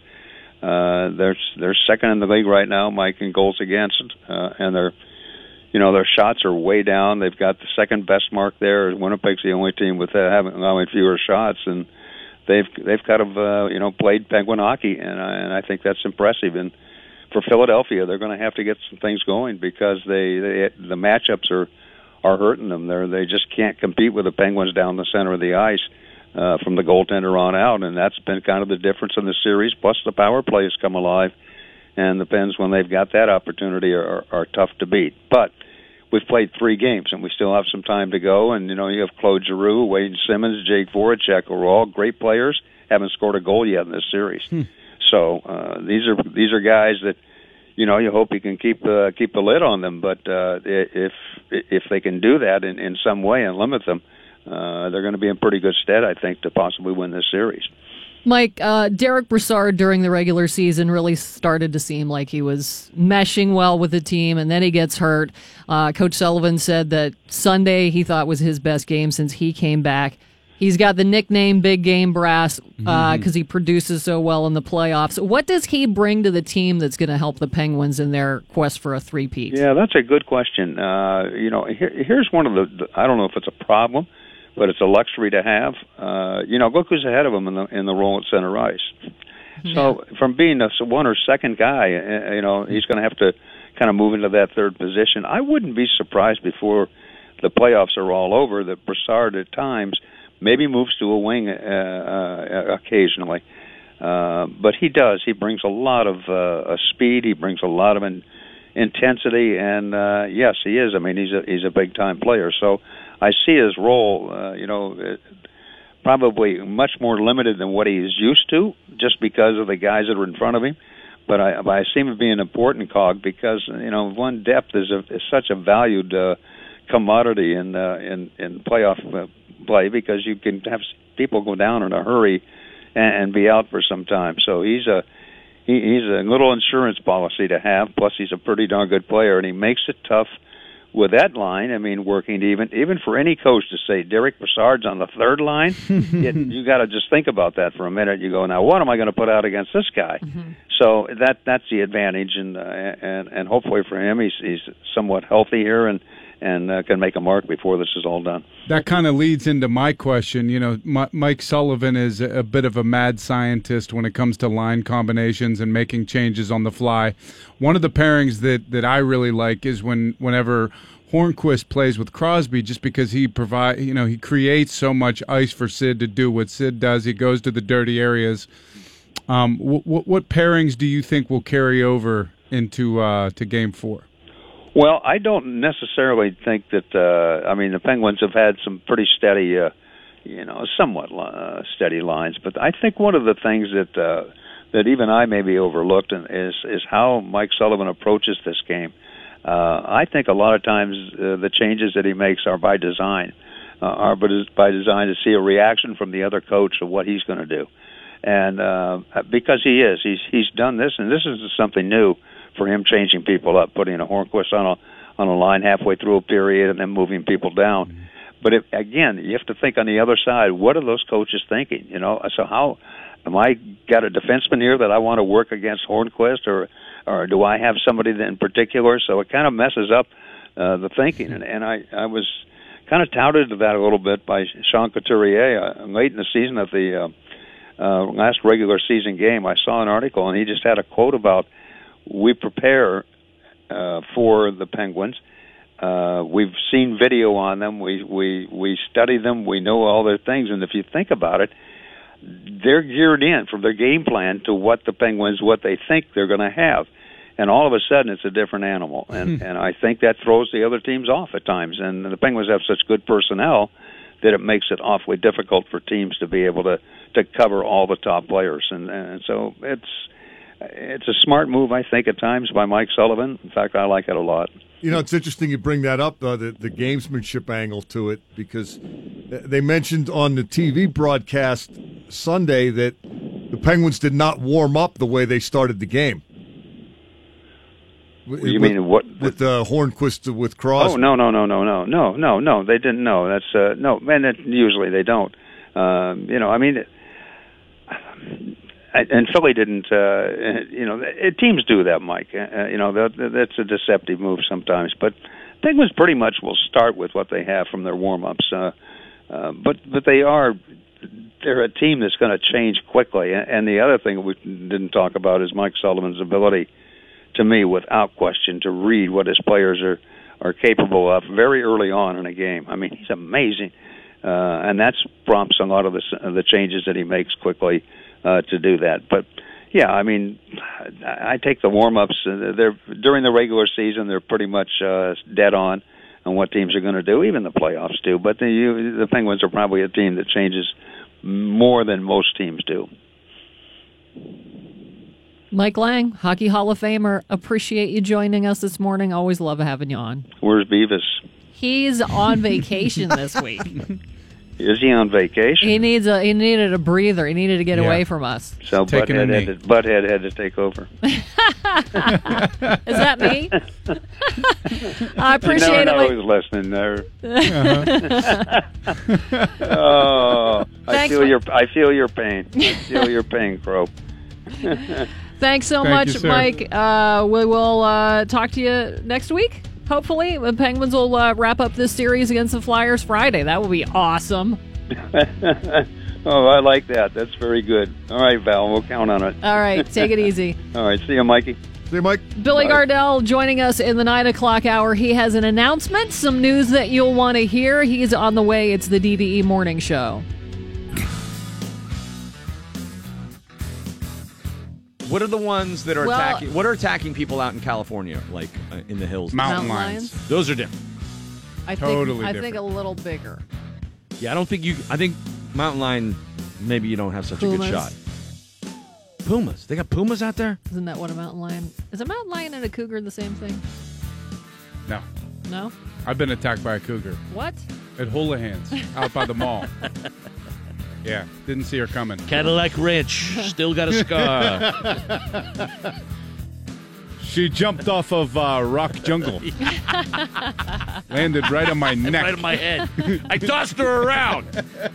But boy, did she leave some marks. Randy Baumann and the DVE Morning Show. It's the DVE Morning Show, joining us live from Los Angeles, California, as he does every Tuesday in the 9 o'clock hour. Billy Gardell, good morning, Billy. Hey, good morning, everybody. Hi. Soda pans. Yeah, how about them? Yeah, that game, too, looked like a little bit of indigestion, but we got right back on track, and I'm happy about that. It was their mulligan. Yep. Yes, let's hope. Got it out of the way. Let's get rid of all these orange jerseys. Enough is enough. All these creamsicles, Bill. All these listen, Jags. Why don't you pack that up and get lost? What's going on, you guys? Just, Not much, it's man. winter again. Snowing. It's snowing yeah, today. I saw the temperature and got some angry texts sent to me from some Pittsburghers this morning. It was in the 80s Friday and Saturday. Yeah. Brutal. And now it's snowing, right? Now it's snowing. Yep. Literally this minute, Yes. it's snowing. Oh, my God. It's crazy. Yeah. Well, it was, coming down. and it was raining in the subways down in New York as well. And New York, I think, did the same thing. So I was talking to my buddy Lou from Mike and Molly. He said, Billy, it's crazy. I was in my shorts yesterday. Now I can't go out. That's a pretty good assessment, yeah. Bananas. Let's do some news here. Here's a Channel 11 Severe Weather Center forecast brought to us by Bridgeville Appliance. It's 33 degrees now at DVE. I'm Val Porter. Billy Gardell has a big announcement. Do you want to do it now or wait till we get through the news? Sure, yes. I'm very excited to say that Saturday, November 17th, I will be performing live at the Benedum Center downtown. Nice. Very excited. Awesome. Oh, that's a big stage, Bill. Very happy to come. The last concerts I did were out in Monroeville because I grew up in Swissville. I wanted to do something on that side of the town, but I haven't been downtown since I shot my special, so I'm excited to be coming home, doing a live concert. Got a special guest coming with me to open the show, and I'm really looking forward to it. The tickets go on sale Friday at 10 a.m. at www.trustarts.org, or you can call 412-456-6666 or WDVE.com. We'll have information. It's produced by Drusky Entertainment and DVE. And then Thursday, from 10 a.m. to 10 p.m., there's a pre-sale.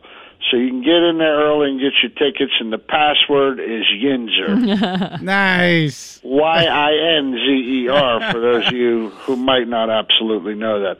And we'll post all the information on DVE. I'll be live at the Benedum November 17th. I cannot wait to be yeah, same me either, here. Bill. Can't wait. Awesome. Is there It should be about 95 degrees. It's going to be good. Yeah. Yes. I think the Steelers' schedule comes out today, so we should know if there's going to be a game that weekend that we can hit too. Yeah, well, while that's you're what in I'm town. saying. See, I like to announce on the same day as my schedule comes out with their schedule. That's how that works. See? I'm very excited to be coming home. I'm probably going to come home all week and just be in the Berg all week that week. And it's a week before Thanksgiving. It's going to be nice. It's going to roll right into the holidays. Oh, that's perfect. I like that you're going to be downtown, Bill. Now, I'm from the East, so I enjoyed going out to the convention center, the old Wix warehouse. But that was kind of like north of the wall. You know what I mean? Yeah, we went north of the wall for a little while, and I had to do that. I wanted to do that because that was the area I grew up in. That's our people. And so now I want to come downtown and get in the middle of the city, and I'm excited, man. That's good. People can make like a weekend out of it. Yeah, it's going to be nice. Downtown. Like I said, you hit my show Saturday, we do the Steelers on Sunday, and then a week later we're eating bird. It's all good. Well, real estate mogul Robert Durst will be back in a Los Angeles court today for a hearing that will determine if there's enough evidence for him to stand trial in a 2000 murder. Prosecutors say Durst is responsible for shooting his longtime friend Susan Berman execution style because she was about to be questioned in the 1982 disappearance of his wife, Catherine. Durst was the subject of an HBO documentary, The Jinx. Did you see it, Billy?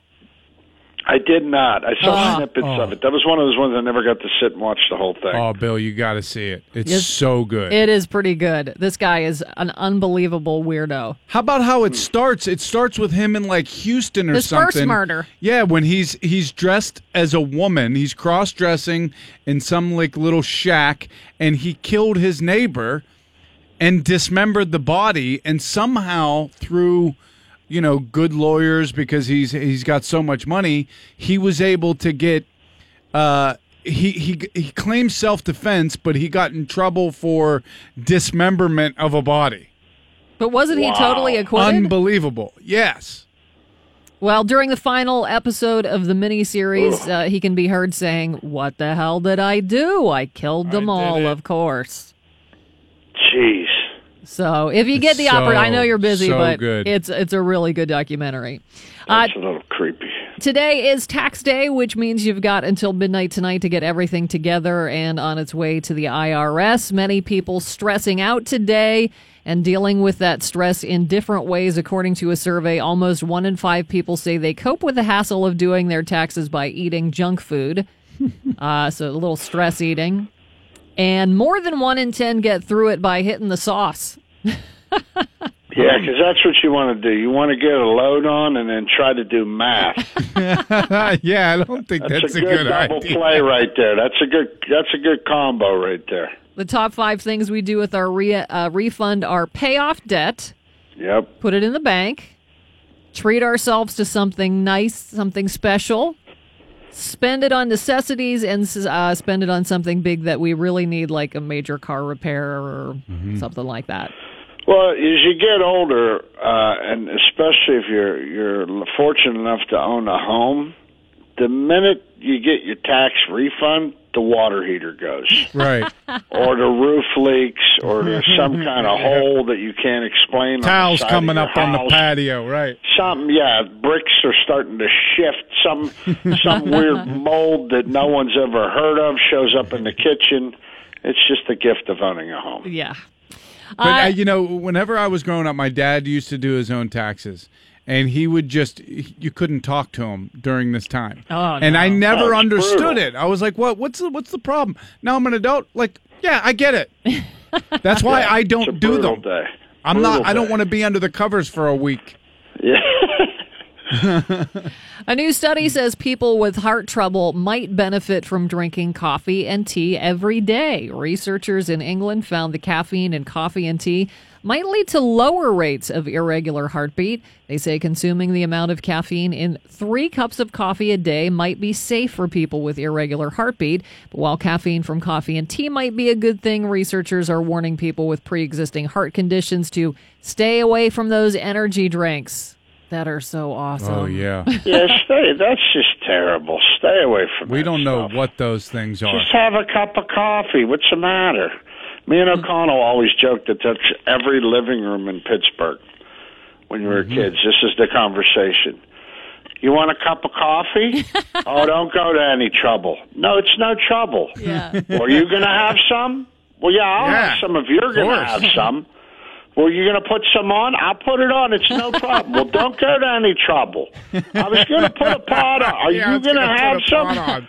Me and O'Connell will do that. We do that at the holidays with everybody in the house, and they want to run out the door screaming. Patty just wants to run.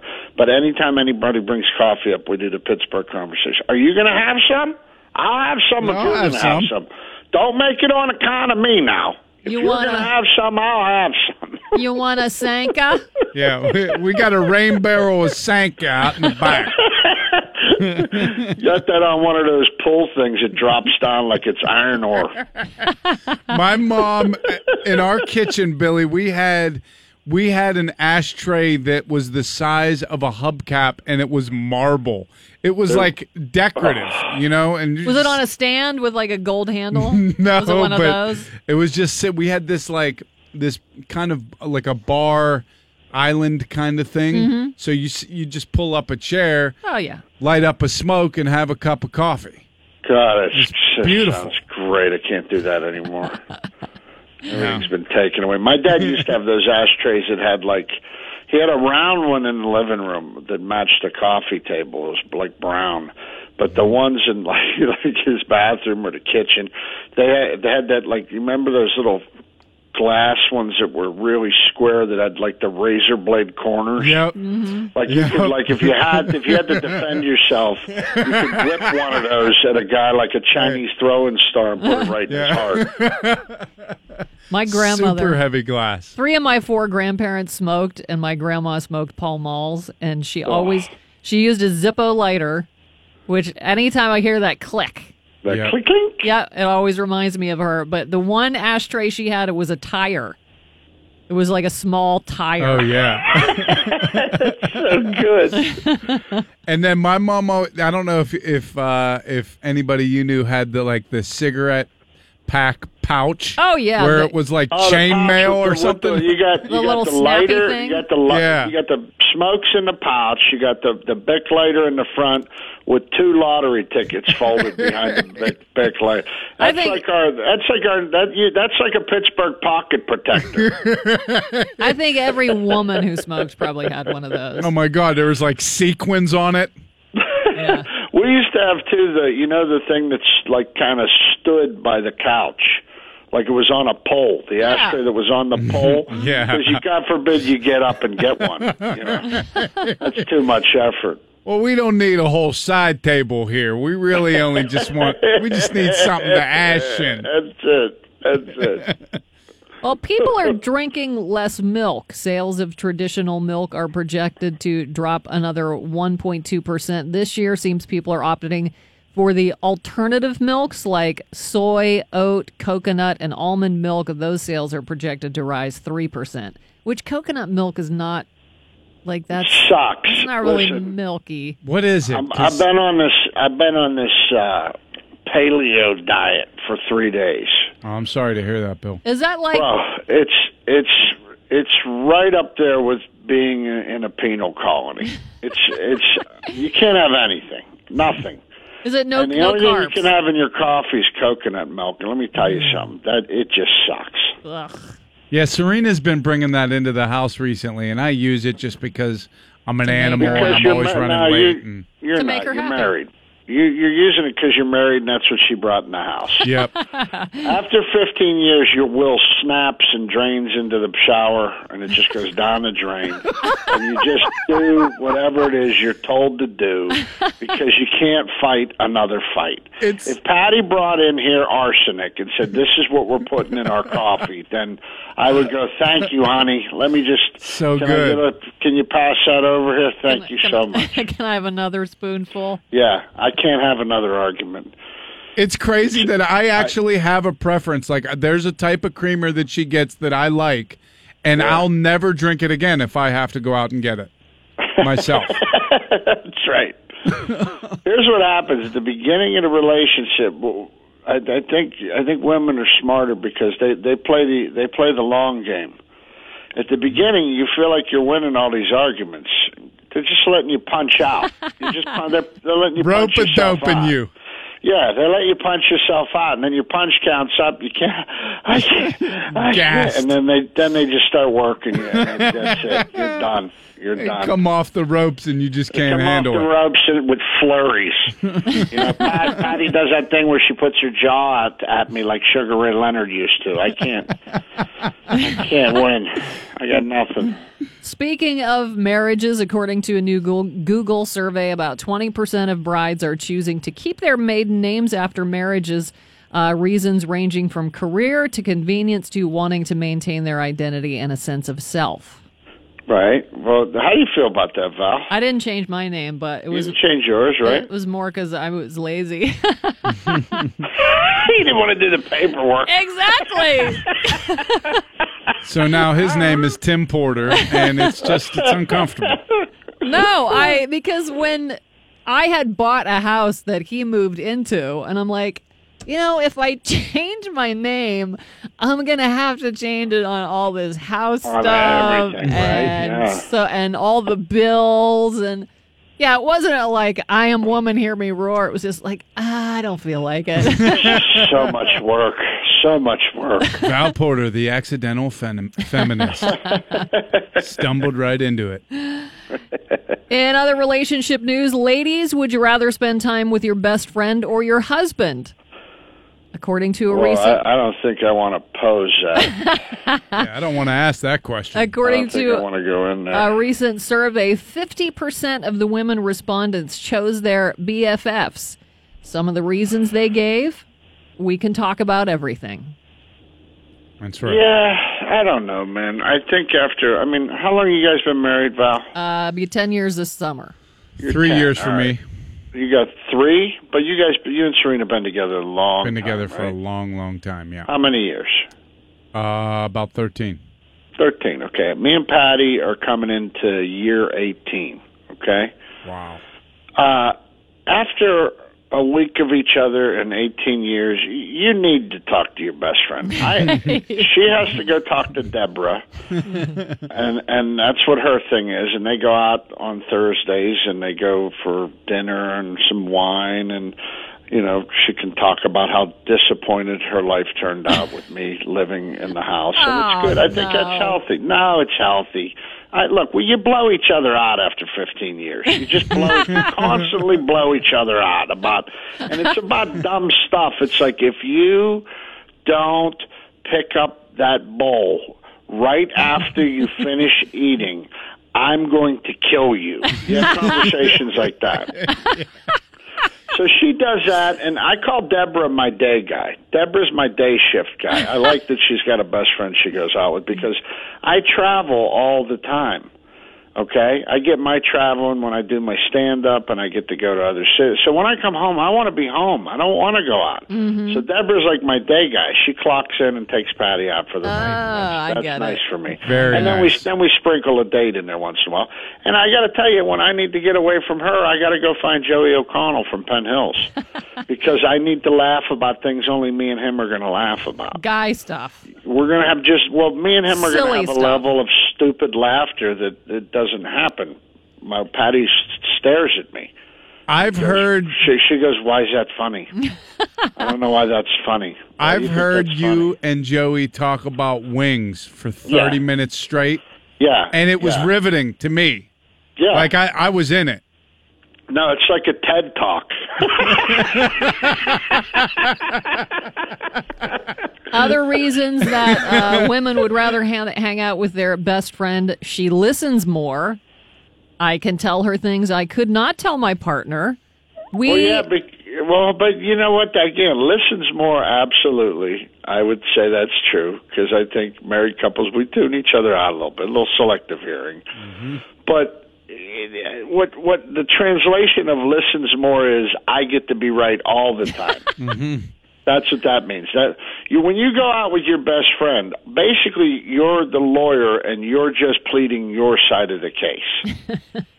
That's all that's going on. Whether it's you or There's her, no you're just cross-examination. pleading- You're pleading your side of the case and hoping that your best friend goes, yeah. But the other thing, too, is when you go out with a friend, you're concentrating on the conversation. You're not distracted by other things in the house or the car. Yeah, there's no, like, there's no, a you don't focus. have the weight of the baggage from the entire relationship with you. Yeah. Yeah. You just take a small carry-on. And bags are free. You know, there's no Yeah. charge. There's no First extra bag's charge. free when they're on friend night. We enjoy the same things. We laugh until we cry. I can truly be myself. We go back way further than husband and wife. I have every bit of that with Joey O'Connell from Penn Hills. She offers better advice. She's less Well, irritating. no, he doesn't do that. Unless it's about a new wing place. Yeah, unless it's another way to. We've actually had a 40-minute conversation on how to grip a hoagie that's got too much mayonnaise. Got to be prepared for any and all situations. Absolutely. She's less irritating.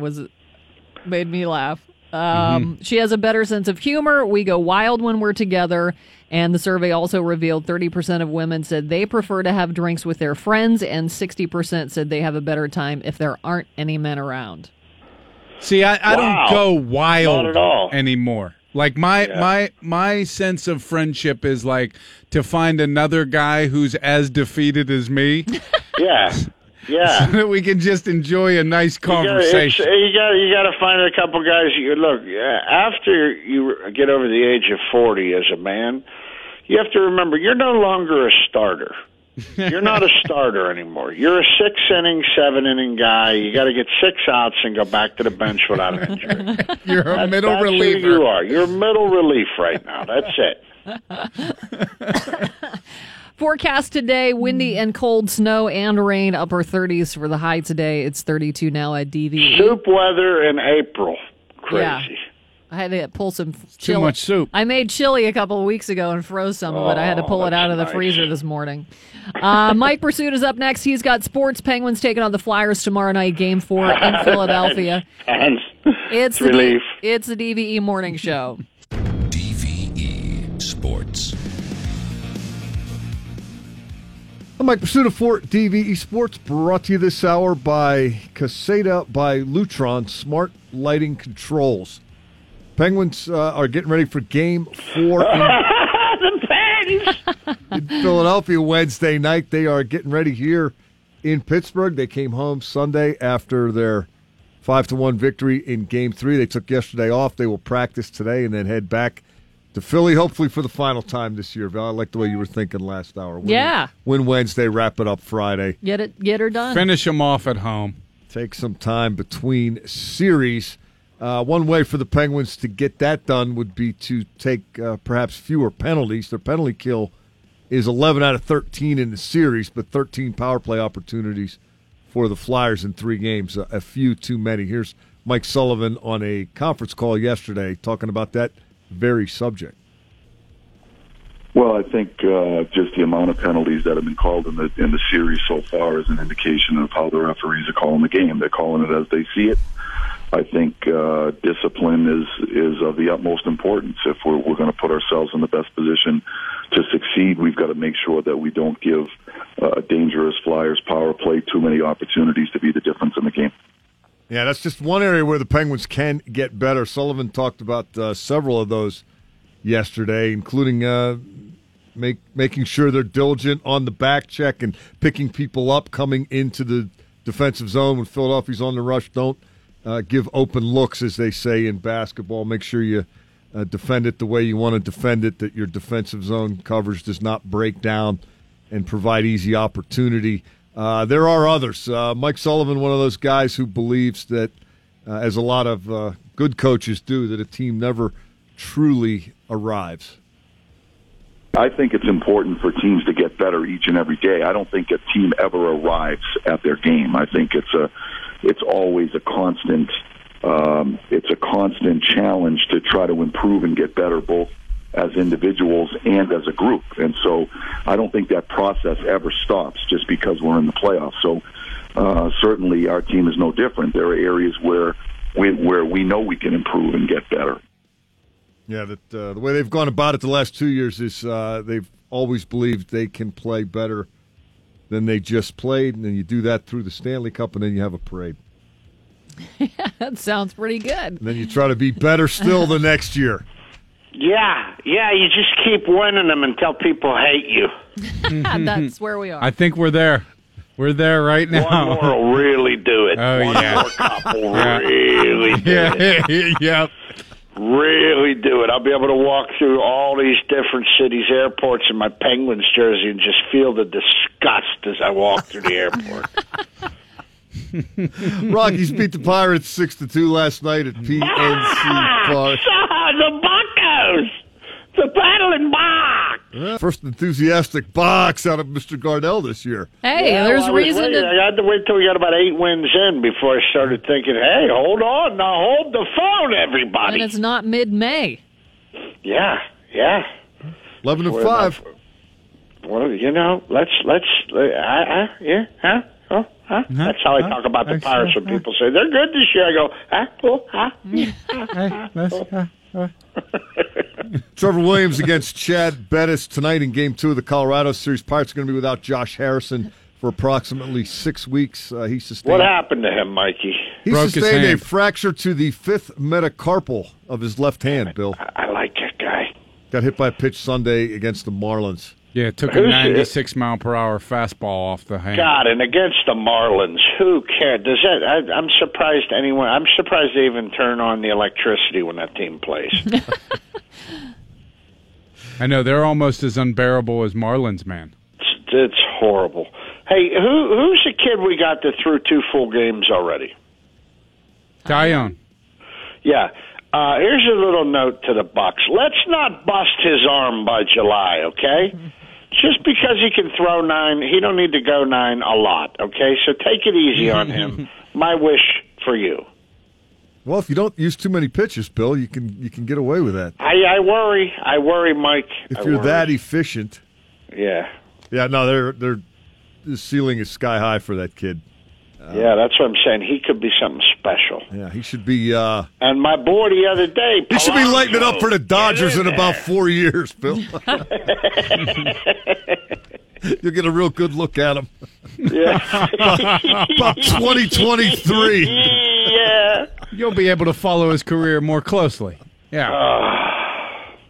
Hey, we've been talking a lot about James Harrison today and the reaction to his retirement. Bill, it is fortuitous that you're on here because I got a question for you regarding Harrison. Yeah. Hall of Famer, yes or no? Yeah. Yes. Can you elaborate? Yes, I think that just for that amazing interception in the Super Bowl where he went 99 yards and then slid on a guy into the end zone, I think we got to give him that. I think his numbers are good, but I think what he brought to the Steelers intensity-wise has to be measured as well. I would agree with you. And I think he lands in that category of great Steelers that made Steelers better. Yeah, I agree with you. And it really hurts to say that after last year. I got to tell you, it hurts to say that, but that's the truth. The problem is I don't think he's going to get credit for that intensity, that presence, that intangible. It's just menacing. Impact. Great word, menacing. Is a good word. That's a good word. Yeah, great word. But I spoke about a half an hour ago with a guy who we have as a frequent guest on the program, Rick Goslin from the Dallas Morning News and the Talk of Fame Network. Rick is on the committee that decides whether or not guys are Hall of Famers. He said Harrison will be discussed, and he should be discussed, but he called him a probable long shot in terms of his chances to get in. The problem, according to Rick... In period or first... No, in period. Wow. Oh, wow. The problem, Rick said, with outside linebackers in 3-4 defenses is they're supposed to get sacks. If you don't have 100 in your career, which Harrison does not, that's kind of a line of demarcation. He said in Harrison's favor, the Super Bowl rings help because 69% of those in Canton won a championship. He's got the splash play, the Super Bowl play, and some others in his career. Of course. People know who he was. He's got that wow factor. But he did not make an all-decade team.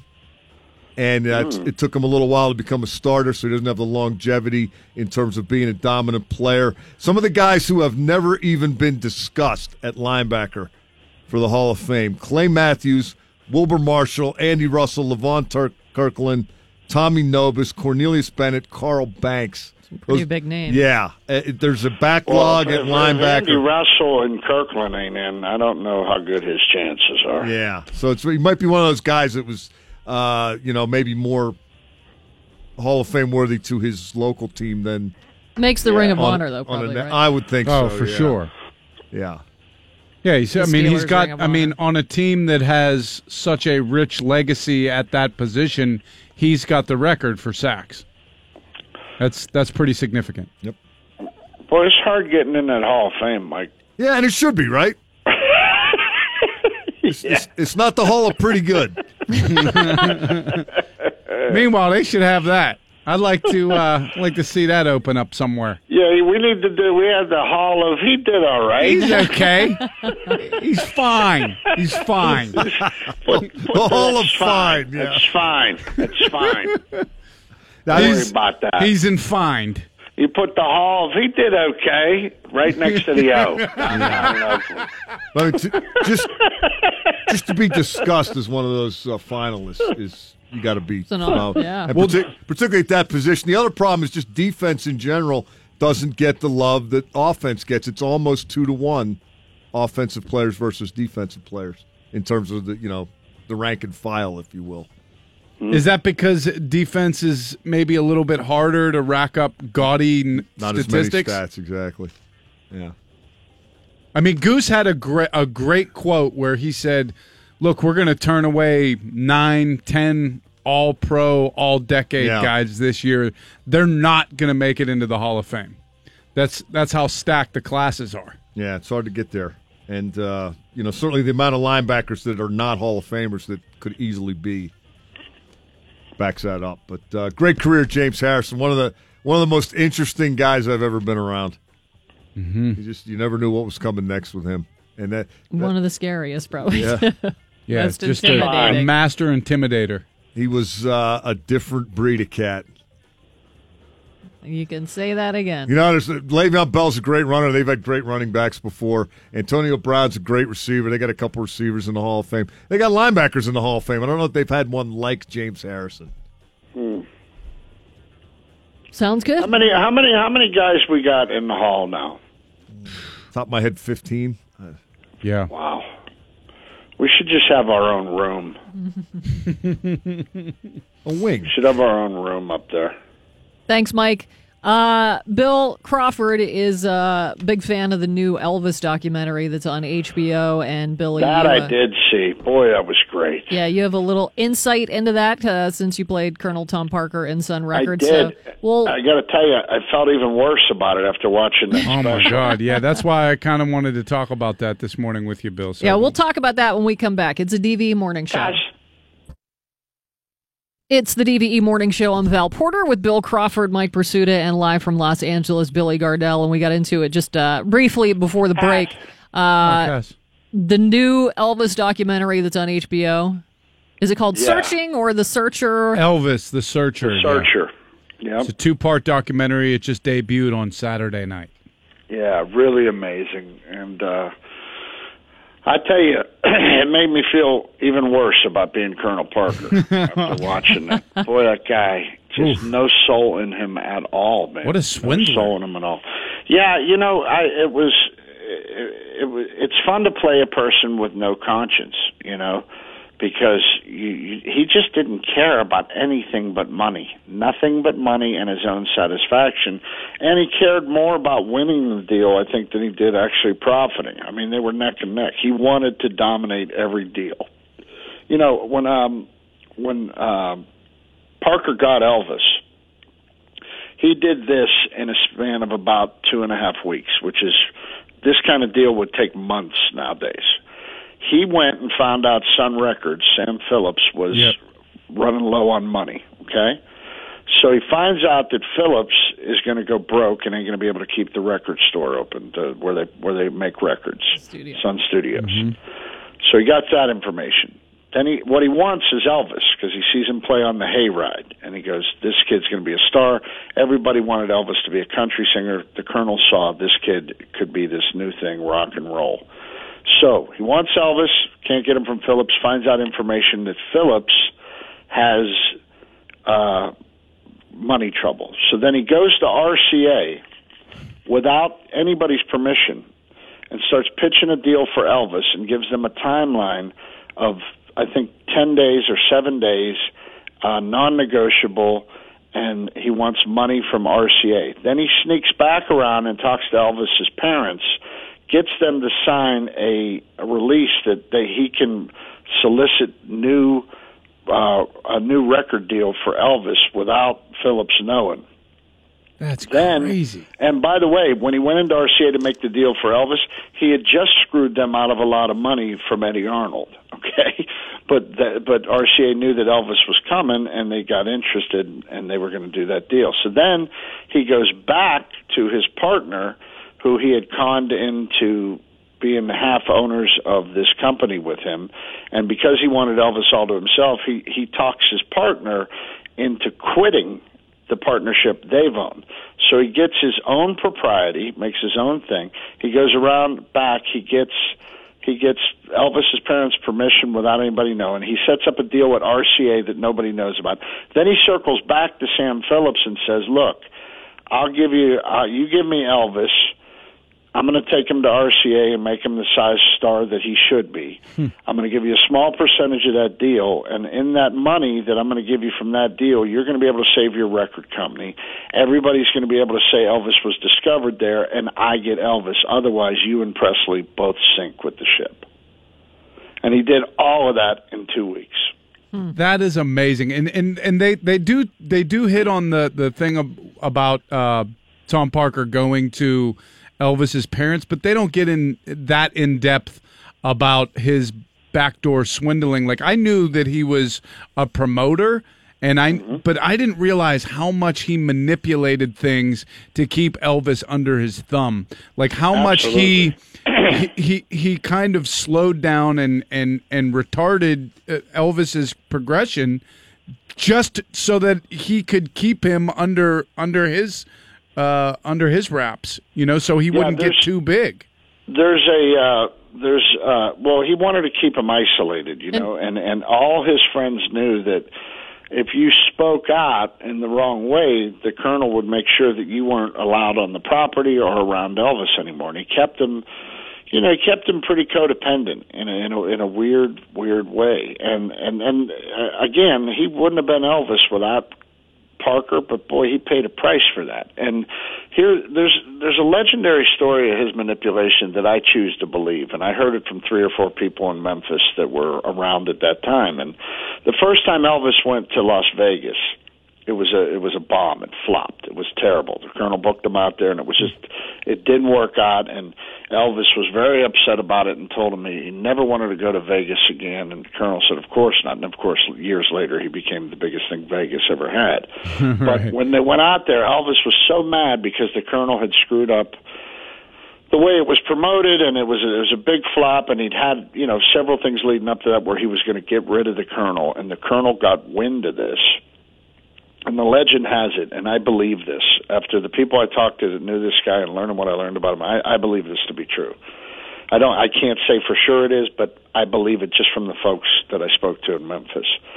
The Colonel pays off 2 guys at the ambulance at the local hospital and a doctor at the local hospital. He fakes a heart attack when he finds out Elvis is mad at him. They rush him to the hospital. So as Elvis is on his way to finally fire the Colonel, someone says he's had a heart attack. He's at the hospital. And, of course, Elvis runs in there, and, you know, he's worried about him and because he had that kind of hold on him, and he's worried about him kind of like a father. And the Colonel says, "Please, just promise you'll never leave me." And he manipulated him into staying, and that was it, man. He never really got it. He was never able to escape that grasp, you know.